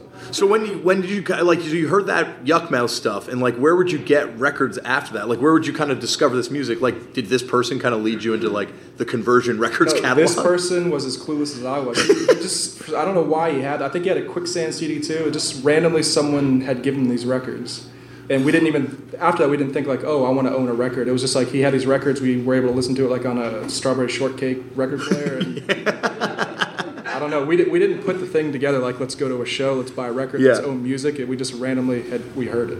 So it's so weird. Like why? Like if you were trying to get someone into punk, would you give them the Yuckmouth record? Of course not. It's great, but of course. Yeah, not. Exactly. So how old were you at that point? I was probably like 11, 12 or something. Okay. Like that. So where did you kind of go from there? Where were you into otherwise musically around that? Probably like Metallica, like Green Day might have been out by then. No Use for a Name, like just that type of stuff. The classics. Yeah. The canon, as we like to call it. Leche Con Carne is good. It's a great record. And that band's like roots are unbelievable. It goes right back to Spaz and Chris Dodge and all that kind of thing. So I didn't know that. That's interesting. you know, it's like the No Use for a Name is where you can connect the Foo Fighters to Neanderthal. Are you a Foo Fighters fan? Yeah. You kind of have to say yes. Or? No, I do. I went. Mike Watt came to Toronto on the Powerball Tugboat Tour, and the Foo Fighters opened and Hovercraft, and I fucking love the Foo Fighters, and I have a bootleg of it, and I'll give you a copy if you like the Foo Fighters. I'll take the call. Okay, you're taking well, that. I'm very hesitant. Why are you not allowed to say your true opinion on the Foo Fighters, Sean? Is there an upcoming Give tour we're not aware of? What's the next question? So when did you kind of first go out and buy a punk record, or where did you go to a show, or kind of get active engagement in it? It was I was in North Carolina at the time, and there was like a secondhand music store called Record Exchange. I think there's a few of them in North Carolina, and I remember a friend from school. He recommended me. I listened to Strife, and I listened to it, and I was like, "This is dog shit." I don't, it was like Strife and Earth Crisis, I think, and I like Strife now. Earth Crisis still don't like. What? Sorry, Ambrose. I'm sorry. Yeah. What about? I see. I'm not. And this is gonna get me yelled at by Jason too. But I'm not the biggest Earth Crisis fan. But I do like Gomorrah Season End as a song. Do you think that song's hard? Hardly sucks. Hardly sucks. Yeah, Earth Crisis. I can't do that. But so he recommended Strife and Earth Crisis and kind of these harder bands, and I was like, this stuff is not. I can't do this. And then he recommended. And then he gave me Gorilla Biscuits, and that's when. After that, Rev, Avalanche, and then bam. So were you going to kind of like skate punk stuff at that point, or was there like pop punk stuff happening in locally? Had you been to a concert even at that? Pop punk, never into skate punk. Well, you said Pennywise. That's kind of in Is Pennywise pop punk? Well, I wouldn't say pop punk, capital P pop punk, Hold on. Dan, is Pennywise pop punk? Skate punk. Skate. Popular punk. They're popular punk. And then there was local bands. I was, have you heard of this band Empire Falls? Yeah. From North Carolina. They were kind of like one of the first live shows I saw. On Prophecy Records, I believe. Yeah. It was Brian Scorch, the singer, and he's kind of had a questionable evolution after the band. Didn't they do a split with Prohibition 2000 or Pit Boss 2000? There was a split. I think there was like a Judge tribute comp that both of those bands were on. But then after that, after I moved away from North Carolina, he kind of went into But it's like white power racist stuff. It's not cool. Not cool at all. That was like one of the first bands, and then I kind of got involved with this band, the Reinforced Until Today, The First Step, and that's. Oh shit! No, now I think I know when I first met you. Wow. I was roading for the Swarm, and they played with Until Today, and in the dude from Until Today's house. And Reinforced might have played too, and Adamantium. Yes, Adamantium played? That's where I know you from, dude. Holy shit, you were at that show? There was like 20 people at that show in the garage. Wow. I was roading for the Swarm. That was my first tour ever. They were horrible to me. Wow. I apologize. That's when we first met. Wow.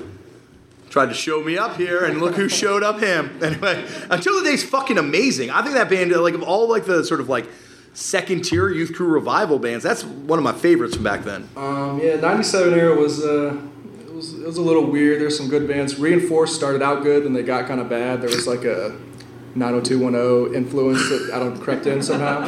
There was an amazing Reinforced pulled like the best move ever. So they played a show in Buffalo. Obviously, like, you know, if you don't know the band, people just stand there, like as everyone has experienced. So people are just standing there watching them. And then they bust into a 7 Seconds cover. So, of course, everyone sings along, and they snap the picture, and that's the cover of their record. So all these people are, like, singing along to the song.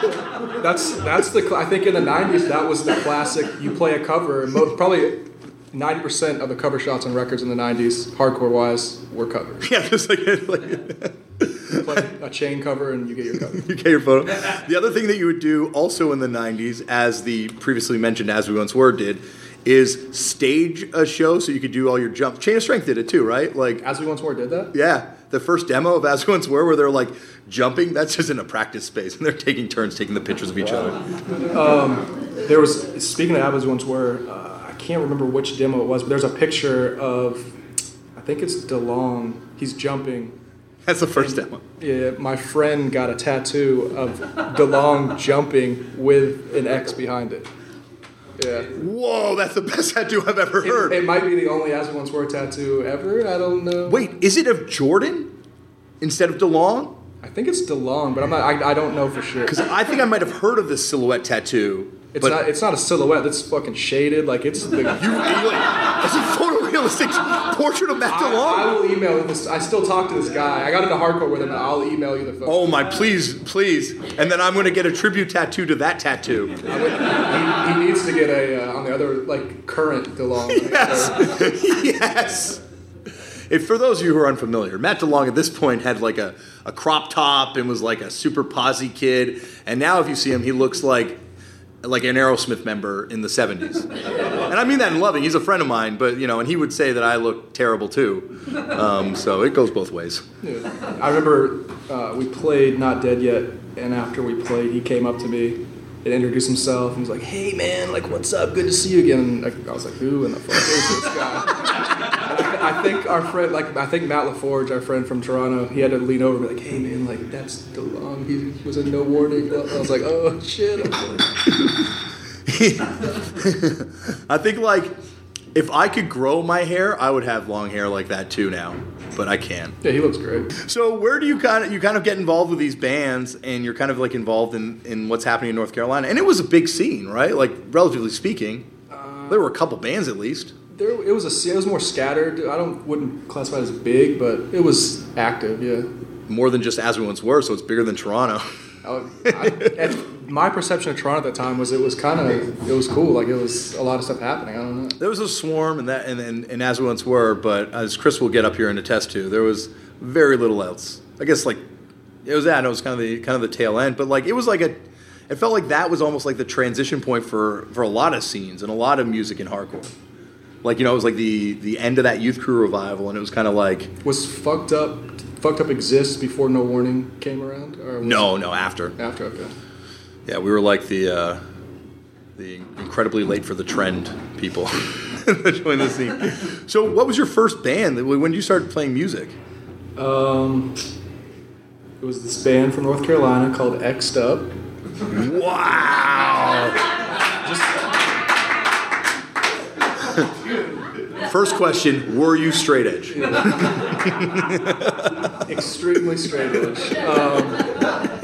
And actually, the one story about that band, we almost played a show. We were on a flyer with Until Today in North Carolina. And I remember the flyer and the show got posted on the Rev board, and everyone was like, "Oh, cool," blah blah. And then Ben Cook comments, "There's a band called fucking X'd Up. Like, what is good?" Like, he was just like clowned the name, and I remember at the time I was like, "Damn, man, I thought the name was awesome." It's like, dude, you're an As We Once Were. Don't cast stones. So, that was the only show you guys? Did you guys ever? The show actually got canceled. We never played. After that, I don't think. Did you record? No, there's like. Oh, there's got to be a tape, John. I've been looking. I've been trying to get them. And then after that, I was in a project band called Breakthrough, and then Give. Like I wasn't active band wise. I did like zines and just went to shows and stuff. So. Yeah, like I guess the zine thing is kind of like was that also message Rev board too. But like what was your first kind of like foray into like the international hardcore thing? Was it through zines or was it through the internet at that point? Because that's also the rise of the internet culture. Yeah, it was kind of the internet was still like info wasn't there. I just remember the Rev board was a big. That's where I first like bought like records, like talked to people, made pen pals. The Rev auctions page. Yeah, there was it's a funny little thing for people in DC to this record store, Joint Custody. Yeah. Did you visit there? I didn't go today, but believe me, I have been there a couple times. It's owned and operated by Gene, who's also in Give, and this dude James Ritter. And I remember. Stand up, Gene.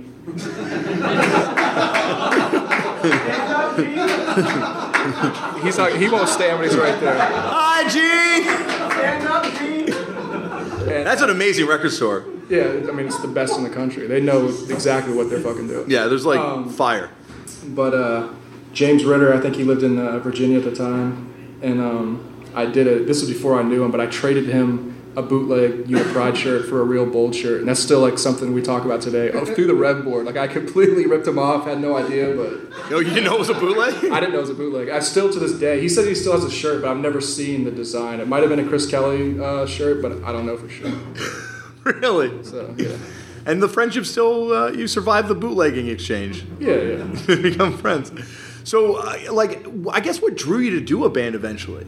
Like, Just I don't know. When you get into hardcore and realize that you can do a band, you kind of want to do a band. I don't know. but you like I chased the ghost for a long time with starting a band. Like, I had a lot of other bands, and most people do, but you only had 3 But or 4. there's also one of the big reasons I didn't do a band for a while is because I moved around a lot. Mm-hmm. Like I was in North Carolina, then I moved to Tennessee and then Mississippi. So I would just like take buses and planes up to the East Coast to go to shows and stuff. So I wasn't around. That's why the band Breakthrough was like a project band, because I couldn't get up here. And in Mississippi, there's hardcore kids didn't really exist. Yeah, I guess like what's it like going from North Carolina? You say it's a scattered scene, but it had people there to and Virginia had people, I guess, but like Mississippi, I can't think of too many bands from that time period kind of coming out. Where I was at, it was like there's people into music and shows happening. I went to a few of them, but like hardcore and stuff. Like I want to do a straight edge band and like wear the right things and say not happening. So. Yeah, you didn't put together that hodgepodge of like, okay, I'm going to get a youth group band together. I'm going to have that metalhead, that ska dude that plays trumpet, but I think he can play bass, and whatever that person's into that's going to play drums. And that's going to be my straight edge band. Looking back, I wish that's like kind of the Billingsgate cover. It's like Yeah, that is definitely the Billingsgate. Okay, you can be in the band, you can be the band, you.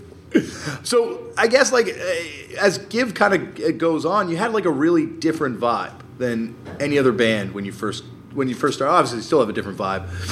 Was that like a conscious rejection of stuff that was happening, or is that like, did you want to have like a different feel to it, or is that just your vibe kind of put out there?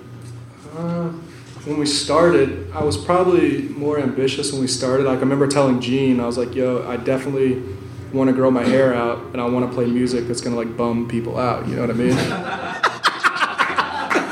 This was a plan. I mean, I don't know, but I don't know. It's kind of just the collection of everyone's interests in the band. It wasn't. I don't know. It's hard to explain. But it's funny because like we're talking like when you're in Mississippi, you want to form that band that has people that wore the right clothes, did the right things, and then Give is almost like a band that consciously rejected, like from what you're saying, doing the right things and wearing the right clothes, and tried to do something new, unique and create a new vibe. Well, there was kind of like this like straight edge itch that I had to scratch. Like I wanted to be in a straight edge band real bad. I did Breakthrough, but it wasn't completely like full time. That band First Step, I was like kind of so attached to them, it almost felt like I was in the band, and then I had satisfied that scratch, that itch. You know what I mean? Mm-hmm. So then after that, I was like, yeah, I want to get weird and like do this type of stuff and like expand and blah blah blah. And that's how Give happened. Well, I want to punish you more about Give. I definitely want to talk more about X'd Up, but I think will you come back for a part 2, John? Of course. Can we do a part 2? And when we do this part 2, will you wear the sweatpants? I'll wear anything you want. That sounds like okay. Get ready to wear the right things, my friend. John, this has been amazing. Thank you very much.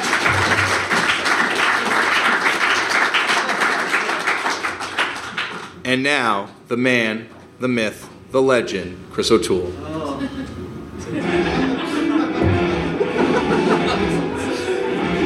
The music at this point is real comedic. The music's going to be there. It's great. I didn't have this last night, and it felt super awkward without the music. So just be really happy that I have this annoying music that keeps playing, because it's just like this silent stroll to and from the stage. So welcome back, Chris. Thank you. How was that? It's great. It's a great night. I like this room. I know, this is like... I'm not even trying to play to the audience. I genuinely like it. Well, they didn't build it. Well, one of them kind of did, but the rest of them didn't have a huge part in it. So, no, but this is like, before we came here, like we're driving up here and we're having that conversation about like kind of this city and this sort of like through line that kind of runs through punk and hardcore. And it's like, you know, Dante talked about it being like the sort of DIY spirit, but like you see it in bands like this new wave of DC hardcore that's happening now. Like you see these bands that are kind of like, it's still there. Like there's still this sort of like same sort of like through line. I would agree. Whatever, and it's not in other scenes. Like we talked about, like you certainly don't see that in Toronto. No, absolutely not. I think any sort of like what we perceive as a mecca, at least from a distance, there's a cultural lineage that doesn't exist elsewhere, and of course there's those key cities. This being one of them. Yeah, I don't know. I feel like I want to defend Earth Crisis right now a bit. Well, this is Footnotes. That's what we do on Footnotes. So, what's your argument to defend the Crisis? First two singles. Well, that's it. That's you don't even go. No, I go farther. But it's hard to not. It's the funniest part about this is really for real is it's so slow. Like the tempo is so slow, but not sludgy slow. Like just like. Annoyingly slow, like it's not slow enough. Yeah, but you're just like, oh, come on, speed up. But like legitimately, I really like those first two singles, even though that's sort of a point of shame for a lot of people, but not myself. To get to this tour, I flew to Syracuse and met Chris, and as soon as I got into the Syracuse airport, the only thing I thought about was Earth Crisis, and I'm like, Earth Crisis was probably in this airport. Probably to fly out for tours here. Maybe Green Rage was here too at some point. This is funny because that's actually how my brain works too. Because I drive through it and semi-frequently going to and from places. And the only two things that come through my mind, you've already touched on, Earth Crisis, always one, and the other is the Penetrators. Oh, the Penetrators, and it's the spectrum of weirdness. It's like from that one band to the next, it makes almost no sense that I would think of both of those in the same world, but I do every time. Yeah, see, there's definitely no through line in Syracuse from the Penetrators to Earth Crisis. Exactly. But sorry, go. No, you go. What I was going to say is I like that you've kind of tapped generations here tonight. I don't know if you realize that. Yeah, I've got a lot of. We're gonna screw that up with the next guest a little bit because we're gonna throw the balance off a little bit with that. But yeah, like I think like I don't know, when we were kind of talking about who could be on the show and we're talking about guests and stuff. Like I think that was a big thing is that it'd be neat to kind of have. It'd be cool to have someone from the limp scene as well and like that, like like the whole way through. But I think like there, to have that kind of like. Sedimentary rock of punk. Yeah, totally. Baby steps too. So this won't be the last. Pardon me? This won't be the last. No, we're going to come back. You're going to be here too, right? You don't have to promise now. You have to do it when the Facebook invite for real, that As We Once Were tattoo. Holy shit. I can't even believe that. I cannot. This is like a really, really largely obscure Canadian youth demo. I wouldn't say large. I'd say totally obscure youth group demo. Within a certain, In 2016, I don't know what is obscure anymore, but it would have been 10 years ago. I'm not going to brag, but I did draw the second press of their demo cover, so. It's crazy.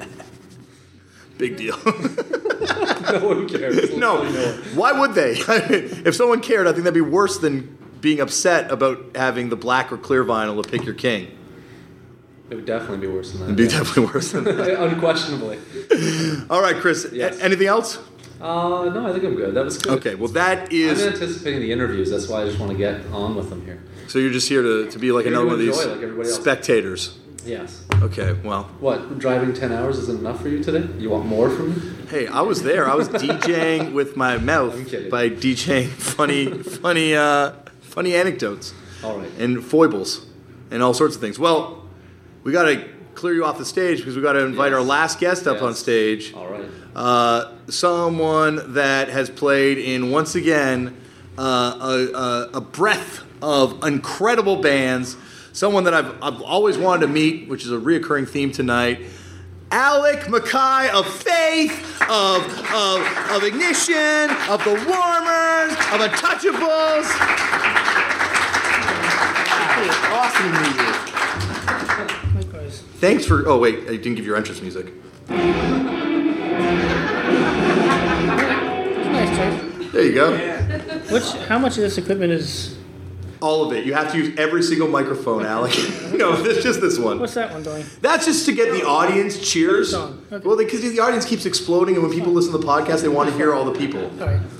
So, Alec, thanks for coming to this. How was the HR movie? It's really beautiful, actually. Is it? Yeah. Yeah, he's a complicated guy with an amazing amount of history that most of us aren't aware of. He's been through a lot of different things, and it's in there. And yeah, it's pretty uplifting, I would say, in a weird way. Well, we're all going to see it. Yeah. But we're not here to talk about that movie. This ain't Siskel and Ebert. It's turned out a punk.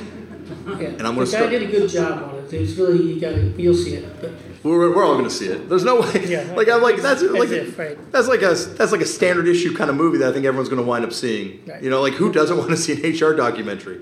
Harley Flanagan, HR, Jerry A. There's certain people that I will see that movie as soon as it comes out. Yeah, that's good. But I want to see the Alec Mackay movie right now. I want to see Alec. How'd you get into punk? Do you remember the first time you ever came across the genre? Yeah, my oldest sister brought home some. She was, I can't even begin to. She went to Africa and was living with a Maasai and something. Went to Greece, was picking olives. Ended up in England, bought some records. Came home for Christmas, and the records she had were Eddie and the Hot Rods, The Damned, Generation X. There was a 10-inch Guillotine sampler with X-ray specs on it. Anyway, that was the first introduction, and then in that same time, I went to see Patti Smith at the McDonough Arena at Georgetown University with Root Boy Slim and the Sex Change Band, and that was amazing. I think I was 12, and Patti Smith was like flashing the American flag. I mean, it was blowing my mind. Yeah. So yeah. Where did you hear Patti Smith for the first time? Were you already a fan by that No, time? I'd never heard of her. No, it was my next door neighbor's dad was going, and he knew that I was enjoying punk rock or into punk rock, and he kind of like dared me to come with them.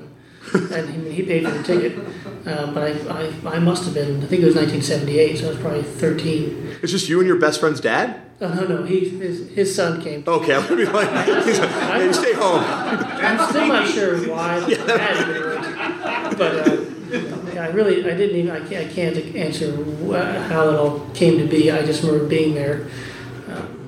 But yeah, that was. So those are my early. Punk rock memories. Yeah, indeed.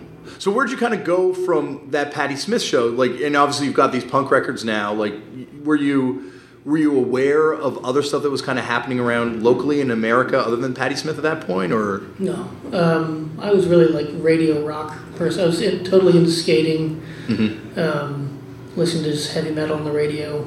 Anything with energy was my music.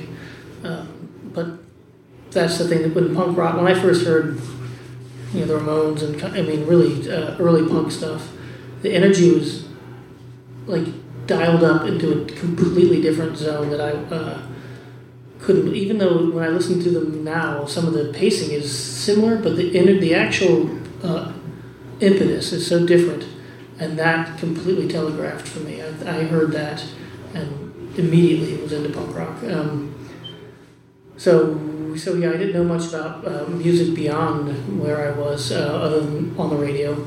But then I did start going to see music locally. I went to Fort Reno, which is a outdoor music place that, within like 3 months I was actually playing. It wasn't just going and being in the looking up at the. You weren't a passive observer. Yeah, at that I was point. like, how can I get there? Yeah. But there weren't many like high energy bands here then. But then the Bad Brains, I saw them and met them and knew them, and they that was really like that was the big challenge. They were stepping it up a notch, and we were all trying to catch up to them.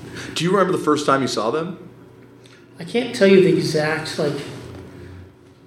I can't describe this show. I can mostly what I remember. My first completely tangible memory is sitting in a car with HR. It was my brother's car driving around, and he had a 1970 Duster with a tape deck that was wired into the dashboard, sitting on the front seat, and then we had like wooden stereo speakers that we held in our lap in the back so we could play really loud. And That's just like the standard driving around. yes, and just literally just driving around so you can listen to music. That's awesome. And it was HR and maybe Daryl, I guess. And I don't even know what we were taking them to go to rehearsal or something, but they were playing us a recording of their, like a demo, and it's fucking minds being blown. And then as soon as their thing was done, then HR turned to me and was like, what's your band? What do you got going? And I was like, no.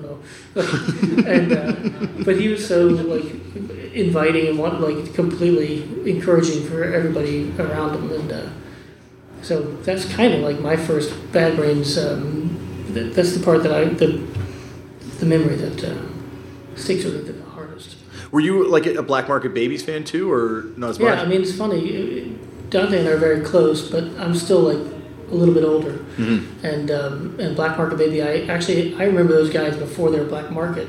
There was a band called Snitch with Boyd and I keep them. It was Paul Perry. But Boyd and Paul would come to shows, and Boyd was like this. He's a singer for Black Market, and he's got this crazy cataract eye and looks like a heavy motherfucker. And he is actually, not looks like. And he's like half English, I guess. I think maybe his mother's English. But he'd been to England recently and he had all this cool English stuff. And he had a mod shirt with a target on it. And he just wanted people to punch him in the fucking chest as hard as they could. And so he's kind of like the like heavy mod guy, like tough. Hard mod. Yeah, super hard mod. And that's what I was like, these guys are out of control. But also, it was really liberating because there was nothing, I realized there was no holds barred at that point, like when people like that are in the show. I brought it up to Dante earlier, and because you're slightly older, maybe you had a bit of more awareness of it. Was there that division between the old scene and the new scene of you guys kind of coming up? I think so. It's hard to say who invented it. I mean, part of me feels like that's what punk rock was all about. It was like it had to destroy the thing before it so it could begin somewhere. And I guess you do that again and again, whoever you are. And actually, it's what I expect from everybody ever, is to start, like, just, there's a whole, I don't want too much baggage for people, but you have to begin somewhere, and you have to not have too much respect for the past, and you can't be slavish about it. So I think that was a part of it, but then I do, for sure, when these, like when Teen Idols and Untouchables and early DC punk bands, it became sort of the frontier of hardcore, there was a whole nother scene ahead of us that were not that impressed and had not very encouraging things to say. And granted, we didn't know how to play our instruments and didn't give a shit about where they were coming. There was a little chasm there of sorts. But there was so many bands that I loved and admired who were not like me and not like.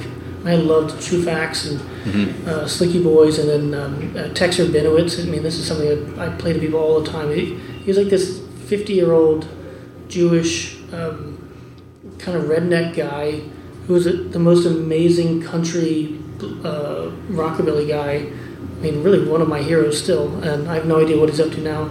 But I loved going to see Texer Benowitz. I mean, we would go with blue hair and all this shit, and just a bunch of like older rednecky people like, how's this happening?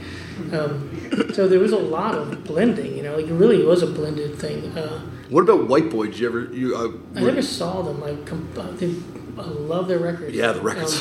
Yeah, I knew them. I knew all about them. It was really this peripheral thing, but I just never got to see them live. Well, probably because you didn't live. They always felt like they were separate from even the limp scene. Like it's almost like they're like their little island unto themselves.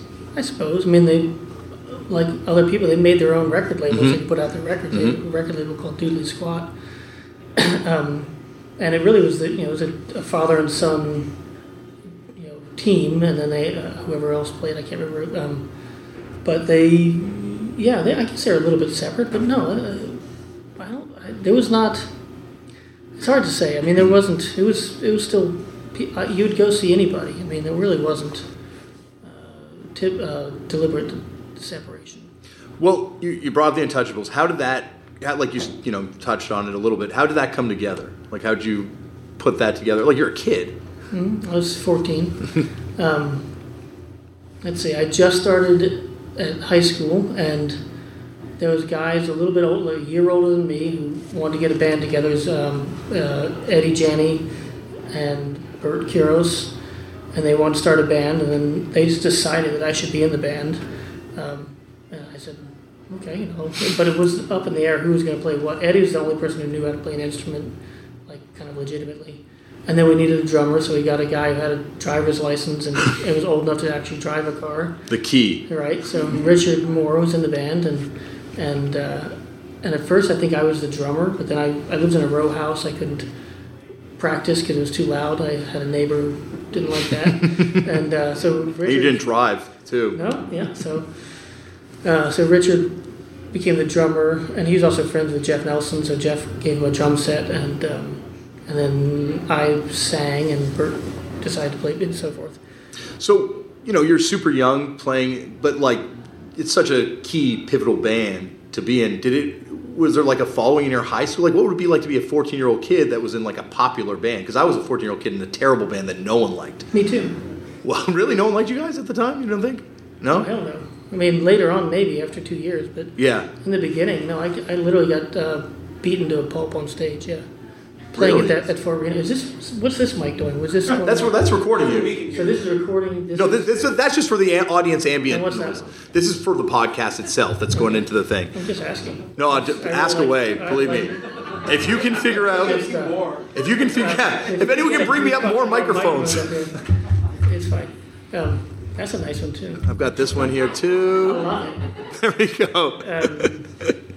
Yeah, the Untouchables, we really didn't, I think Dante sort of talked about the same thing, where we began to make music, but never really, it was kind of like our friends can hear this music. Mm-hmm. And then maybe somebody like our neighborhood or something like this region. Definitely your neighbor next door was hearing your drumming. Right, well, he had a heart attack, so I don't want to talk about it. Oh, sorry. Yeah, it wasn't my fault, but I worry about that sometimes. Oh my God. He was pretty grumpy. What am I talking about? So Untouchables, we didn't have like a follow. We just were like making music, and also, in spite of everything, making music. Like there was nobody truly encouraging us except for really the closest people around us. And we were figuring it out as we went. But like I remember rehearsing, we would go to this a neighborhood planning council that they agreed to let us use the back room after closing. And it's a freestanding building, so it should be okay if you wait, like 1 hour until everybody leaves. And we would wait like 37 minutes and just like, oh, fuck that, we're going to start playing. And we'd lock all the doors, draw all the curtains and start rehearsing. And then they would call the police, and we could hear the police like banging on the door. And we just keep just don't let the feedback stop because we can't hear you. And then we'd just run through our set 3 times, and then to go open the door, like, oh, hello, what? And so we kind of did things in spite of everything. But it came together, and we began to play more shows. And but I think that the way that we were playing, yeah, it did. You're right. I mean, later on there was some interest, and I guess it had some sort of an impact. And I don't know what the beginning of that question was. Well, I think it was just about being in high school and kind of like being in a band. Like I think for me also, there's like this fantasy that everyone in your high school would have been a punk kid. Yeah. It was not like that at all, I imagine. I went to a large high school, a large population, large building even, and the year that I started, my brother was still there, so I was tight with him and all of his friends. Then they all graduated. And then I was basically alone. It was like me and Chris Bald and Brendan Canty, but there was like 3,000 kids there, yeah. And then like 4 punk rockers, and also it was just an urban school. I mean, it was tough, and it was also the 1980s. This city was I don't know how many of you people can remember the 1980s in Washington, D.C., but this is a different town. I mean, it was extremely, teachers are being shot in the school. And it's not even reported in the paper. So, that sucks, but now somebody brings a gun somewhere in the city limits and the whole place goes nuts. It's like, there are guns everywhere. It was a very different situation. But going to that school then, that wasn't, my solace, my team, my crew, the places I went was after school. Or sometimes during school, and leaving school, and but we'd go out and go to shows, and that was a completely different thing. Yeah. Looking outside of kind of like what was happening in DC at the time, what were some of the other hardcore bands that you were like really into? Oh my God, many. I will tell you that what they call a kairotic moment. This is a time outside of time. This is not about. This is when the world changes completely. Was seeing DOA. Yeah. At Madam's Organ, they just showed up in a van. They'd driven all. I'd never seen a band do this before. They'd driven all around this continent, not just this country, but this continent. They showed up to play in a living room of a squat, and they killed it. And they played for hours. And when we wouldn't let them leave, they would just piss in a bottle and keep going. Honestly, Dave Gregg pissed in a bottle and just kept on going. And then they ran off the stage and didn't unplug their amps and pulled everything down and went out to the van, smoked a bunch of pot. Everybody's still cheering. They came back in, when they played some more. And they were amazing. Such an incredible energy. They played with the Enzymes at Madam's Organ, so that was a big deal for me. They never really get the credit because they're the one that taught Black Flag, from what you hear. Huge. It's really, it's also amazing they've continued, but then they've done some really stinker records. Don't tell them that I said that, but but what are you going to do? I don't know. Marijuana Motherfucker would not have cut it on Hardcore 81. I'm still thinking Let's Wreck the Party. I was like, I can see there's not even a chain on the chainsaw on the Let's Wreck the Party thing. It's such a setup. But they are, in other ways, some of the heaviest guys, and also like Subhumans. They were really kind of like, as far as being the real deal politically, philosophically. Well, he went to jail for his beliefs. He ultimately. Correct. I was like, whoa, you're not just talking about it. You're not like wearing a shirt. You're actually breaking into a factory and trying to destroy weapons of war. Yeah, blowing up munitions factories. Yeah, that's right. They meant it. So, yeah. And that was really, those are examples, it made me actually really then think about, are we playing a game here? Who's serious and who's not? So those are bands that I thought were pretty impressive. But there were so many. I really can't even begin to list. But I've always been fascinated by this sort of connection between what's happening in Texas and what's happening in DC, and there's almost like the Texas big boys specifically influence. When that kind of begins to kind of enter what's happening in this city, things take a change. Were you a fan of them at all, or is that massive? Of course, yeah. That's touching my chest. That's good friends. But yeah, they. I was worried you were doing your neighbor impression or something. Oh, no. Red Fox. No, that's a really old joke. I think that really comes out of minor. Let's see. Here's my theory. Black Flag, sort of they invented the internet of punk or something. They toured in a way that was. So they made all these connections with people. They stayed in people's houses, and there was this suddenly a currency. There's a current that can go around the country, and then Minor Threat did a tour. Probably the year after, let's say. I can't say exactly, but they did a tour, and they ended up in Texas. And by then, Discord had really spread far enough, so they were known when they got there. They had a real fan base, but they made connections all along the way and kept them.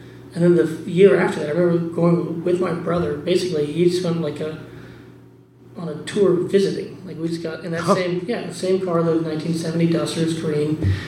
We drove from here to Austin, basically without stopping. We went to Austin and hung out with the big boys. Saw Scratch Its first show. Saw the Butthole Surfers when they were called the Jack Officers. Like all this, we just hung out for like a week. Pretty awesome trip. Yeah. Well, yeah, and then went from there, and Biscuit helped us. The radiator failed, so we had to go to a junkyard and buy and so Biscuit is like 300-pound transvestite. It takes us to a junkyard, and we're like haggling with these guys about how much to pay for. And he's like, "Oh yeah, it's gonna be easy to put this in." So we changed the radiator and fixed the car up. Drive to LA, meet stay at SST in Hermosa Beach, and Ian's like jamming with all the guys in Black Flag, and we hang out there, and then we go up to San Francisco and stay with Tim Yohannan, and help him do Maximum Rock and Roll, take everything to, we went to Reno, stayed with the Rex, Bessie from the Rex. Yeah. And basically just went on a visiting tour, and that actually is something I still do. Mm-hmm. Like when I do these courier trips for my job, and if I'm in a town, I will call somebody. I'm like, hey, I'm in your town. Let's have coffee or whatever, and still do that kind of thing. It's just so I'm not sure what the core of that is, but that's really that's with the Austin. Really, there was a huge early connection. Yeah, and it's like if you're thinking of like. Two scenes that seem very divisive on the surface. It's like the what's happening, at least the perception of this sort of like teetotaler DC scene versus the sort of like wild party Austin thing. But there's almost this like DIY like ethos. I think that there should be you should consider what the impetus is, why people do the things they do, like whether it's whatever you're into, but. There's a respect beyond, like, just people pick their path, and then you appreciate them for what they're doing. So that wasn't really even taken into account. Certainly not that long ago. I mean, we just did what we did because it was right for us. I never even really considered what other people were up to personally. I mean, I just picked my thing,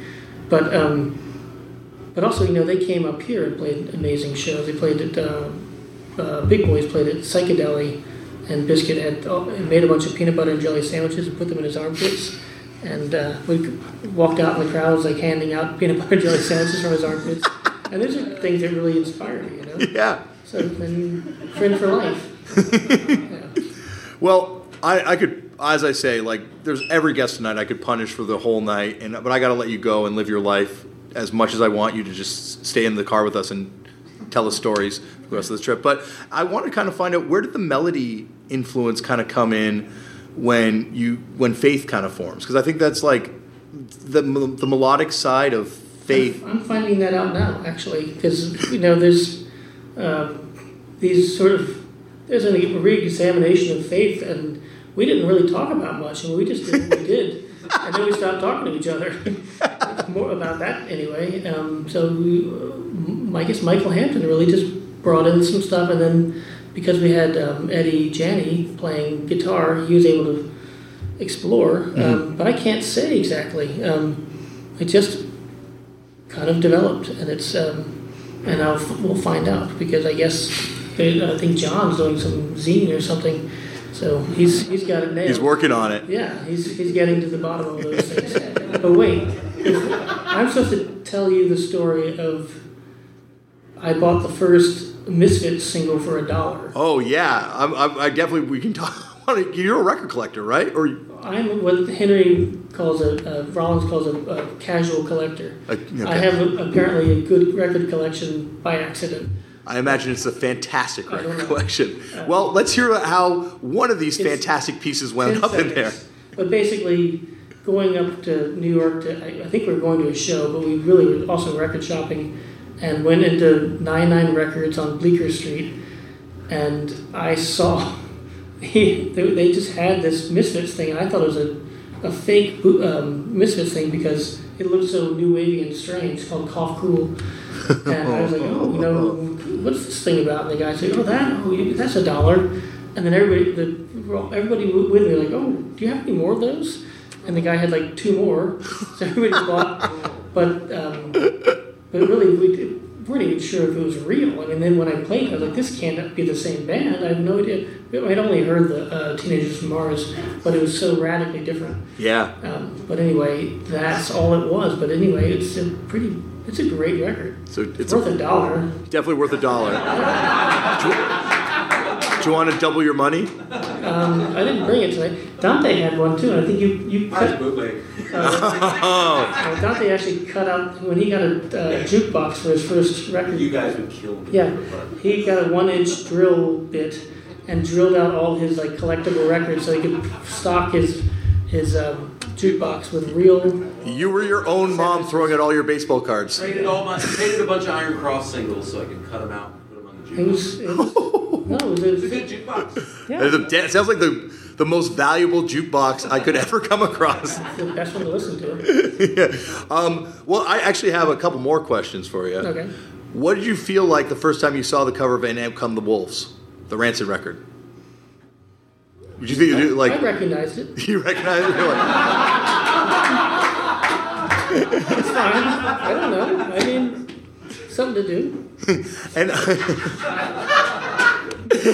And I guess the final one is because my first exposure to DC hardcore in any real way was Sonic Youth covering Nick Fit, and that was where I was exposed to it. And I guess how does it feel like that's your first exposure to DC hardcore? Really? Yeah, like that record That came. is like 900 years after the beginning of DC hardcore. Go on. I'm 900 years younger than DC hardcore. No, that record came out when I was 12, and I bought it. And at the time, we're post Nirvana, so punk is back in kind of like the mainstream kind of thing. But that record was like, I heard it, and I love Sonic Youth, but that song was different than all the other songs in that record. To this day, I don't know what they were thinking. It's so... Yeah. Steve Shelley called me and he's like, we're trying to put together this album. Would you mind if we threw on this? We have a recording of us doing, an Untouchable song. And I was like, if you want to do it, go for it. I mean, I can't... Whatever. There was no... I gave him permission. Then he called back and he's like, can we give you a little bit of money? And I was like, as long as I don't have to sign anything, I don't care. And then he said, how about if we give you a Nickel record? And then like an hour later, their lawyer calls, like, we need to renegotiate. I was like, first off, who am I talking to? Like, do you have a lawyer now? Like, what's going on? So it changed radically. But because I had no idea because I didn't know that they even signed this. So I didn't know what they were up to. I mean, it was... but yeah, that was pretty interesting because it really was this other... taking that really early thing and putting it in this another I don't know what you call that. I mean, it pulled it into another light. Yeah, I don't know. Also for me was I look back on that and it's almost like that's showing that there is this lineage, that there would be no Nirvana, Sonic Youth without the work and the groundwork that was laid by all these people before. Yeah. Well, they were really. I mean, I at times I used to see them. They'd come play at the 930 Club when I was working there, and I was never even sure if I thought they were sometimes making fun of me. Like they always wanted me to come down and hang out, and I thought like, oh, they're like, how can they like this kind of music for real? They're super smart, arty people, and I just wasn't sure. But they really, I think, came from that. I think they understand the energy. I mean, it's what I was talking about before, was the impetus, like the energy, the impetus, the drive. So that was real for them, and so it wasn't a joke. And then, so they did, pick that song. It was kind of random, but they really, in their work, they've always been very. They've brought all the pieces along with them. I mean, that's one thing that I think is really. And that is art, actually. That's what a visual artist is. When they're really successful, they can bring in, it's a simple thing that they're doing. Everything that they've consumed is embedded in there, and you can have it all. And I think they did a really good job with that in general. And even as they got, when the year that punk broke, all that stuff was going on, they were very they're bringing people along if you want to come. And like this is going crazy. We can help you or not. Like, but mostly we just respect you. Just respect you. I have to say that slowly so that you don't get me wrong. But that's it seemed like that was the case, and they continued in that way. I mean, it's. But why they picked that, I have no idea. Well, Alec, will you do a part 2 at some point? Sure. This has been awesome. Thank you so much for coming up here and doing it. Alec!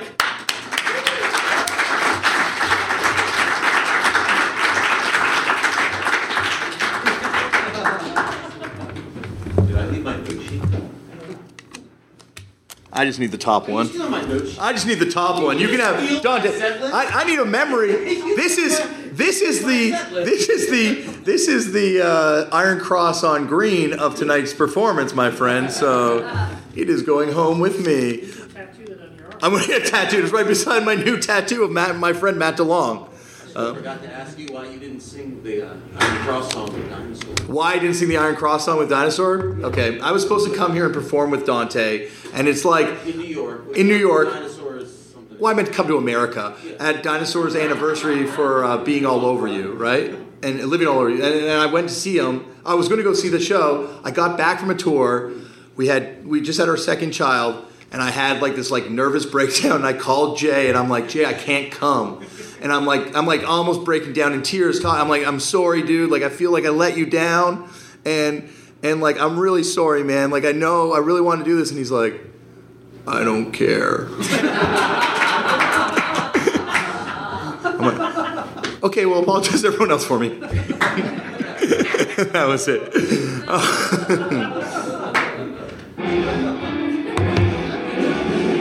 Come here, Chris. Oh God, that's going to sound terrible in the episode when that microphone span around and smashed on the table. Welcome back to the show. I think this is going to be it. Yeah. I don't think we need to do that awkward. We tried to do this awkward panel thing yesterday, and it was just like everyone got up there and they're like, "What are we going to all talk about?" So we're not going to force you to endure that. But Chris, what a night! It's a bucket list night. Don't tell Boston, but I had more fun tonight than Boston. Never been here before. You've never been here at all? Never. First time. What a first time. So where should he go? Where should a vegan, straight edge record collector go party after the show tonight is the question you want to ask these people. Puccini's? Duccini's. All right. We'll find that out. I don't know what that is. I don't know what Duccini's is either. This is a new mystery for us to uncover. To the mystery machine. If they want to open up that record store, we'll go for a late night round. Cease and desist. Stand up, Gene. No more. Yeah, stand up, Gene. Gene's got the keys. It's his store, dude. Wait, but Jason, there was someone that sent me a text. They were driving in the car today, and this text comes in. It's like, he's like, dude, WWE is in town tomorrow, and after the show, we will go hang out with WWE wrestlers. And I said, Jason, I fucking love you. And now you're telling me that I have to go to some record store instead of hanging out with my favorite wrestlers? Fine, I'm going to do both. Gene's in the office. Gene, if you will open this record store, Chris and I will do the one thing we promised each other. Give you money. Yeah, we'll do the one thing we promised each other we weren't going to do anymore on this tour, which is buy records. True. In the past day, we've been record shopping twice. Yeah. When in Rome, as they say. This is like the worst idea.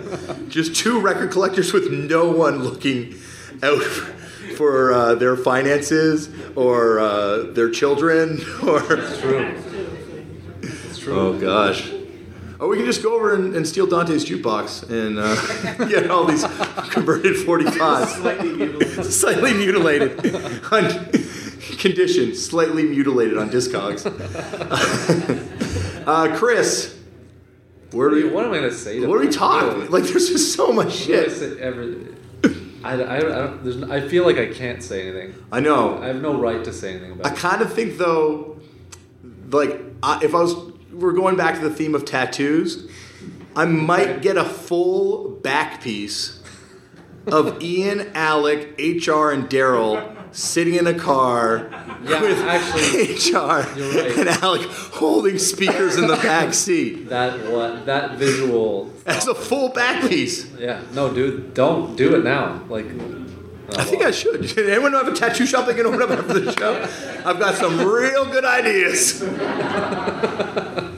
Anyone who says that marijuana is a drug, it would have prevented me from getting a full back piece tattoo of this car scene. So everyone remember that. That's legal here, by the way, I hear, Chris. So you can break straight edge tonight without fear of legality. I'm good. Okay. The two things Damien and I don't relate on terribly are wrestling and what he just mentioned. Well, and also with the utmost respect. Chris likes all this shit called sports that is not wrestling, and it sucks. This is true. You know, but what a fun night. Totally. Thank you for coming. Yeah, thank you everyone for being here. Thank you to all the guests. Thank you to Black Cat for letting us show up late because of insane traffic. But this has been so much fun. Thank you, everyone. Thank you so much for being here.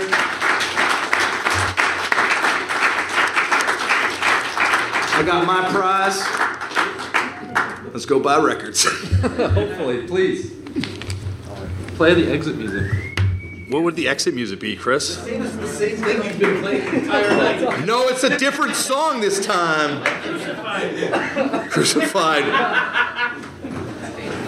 Play it on 45.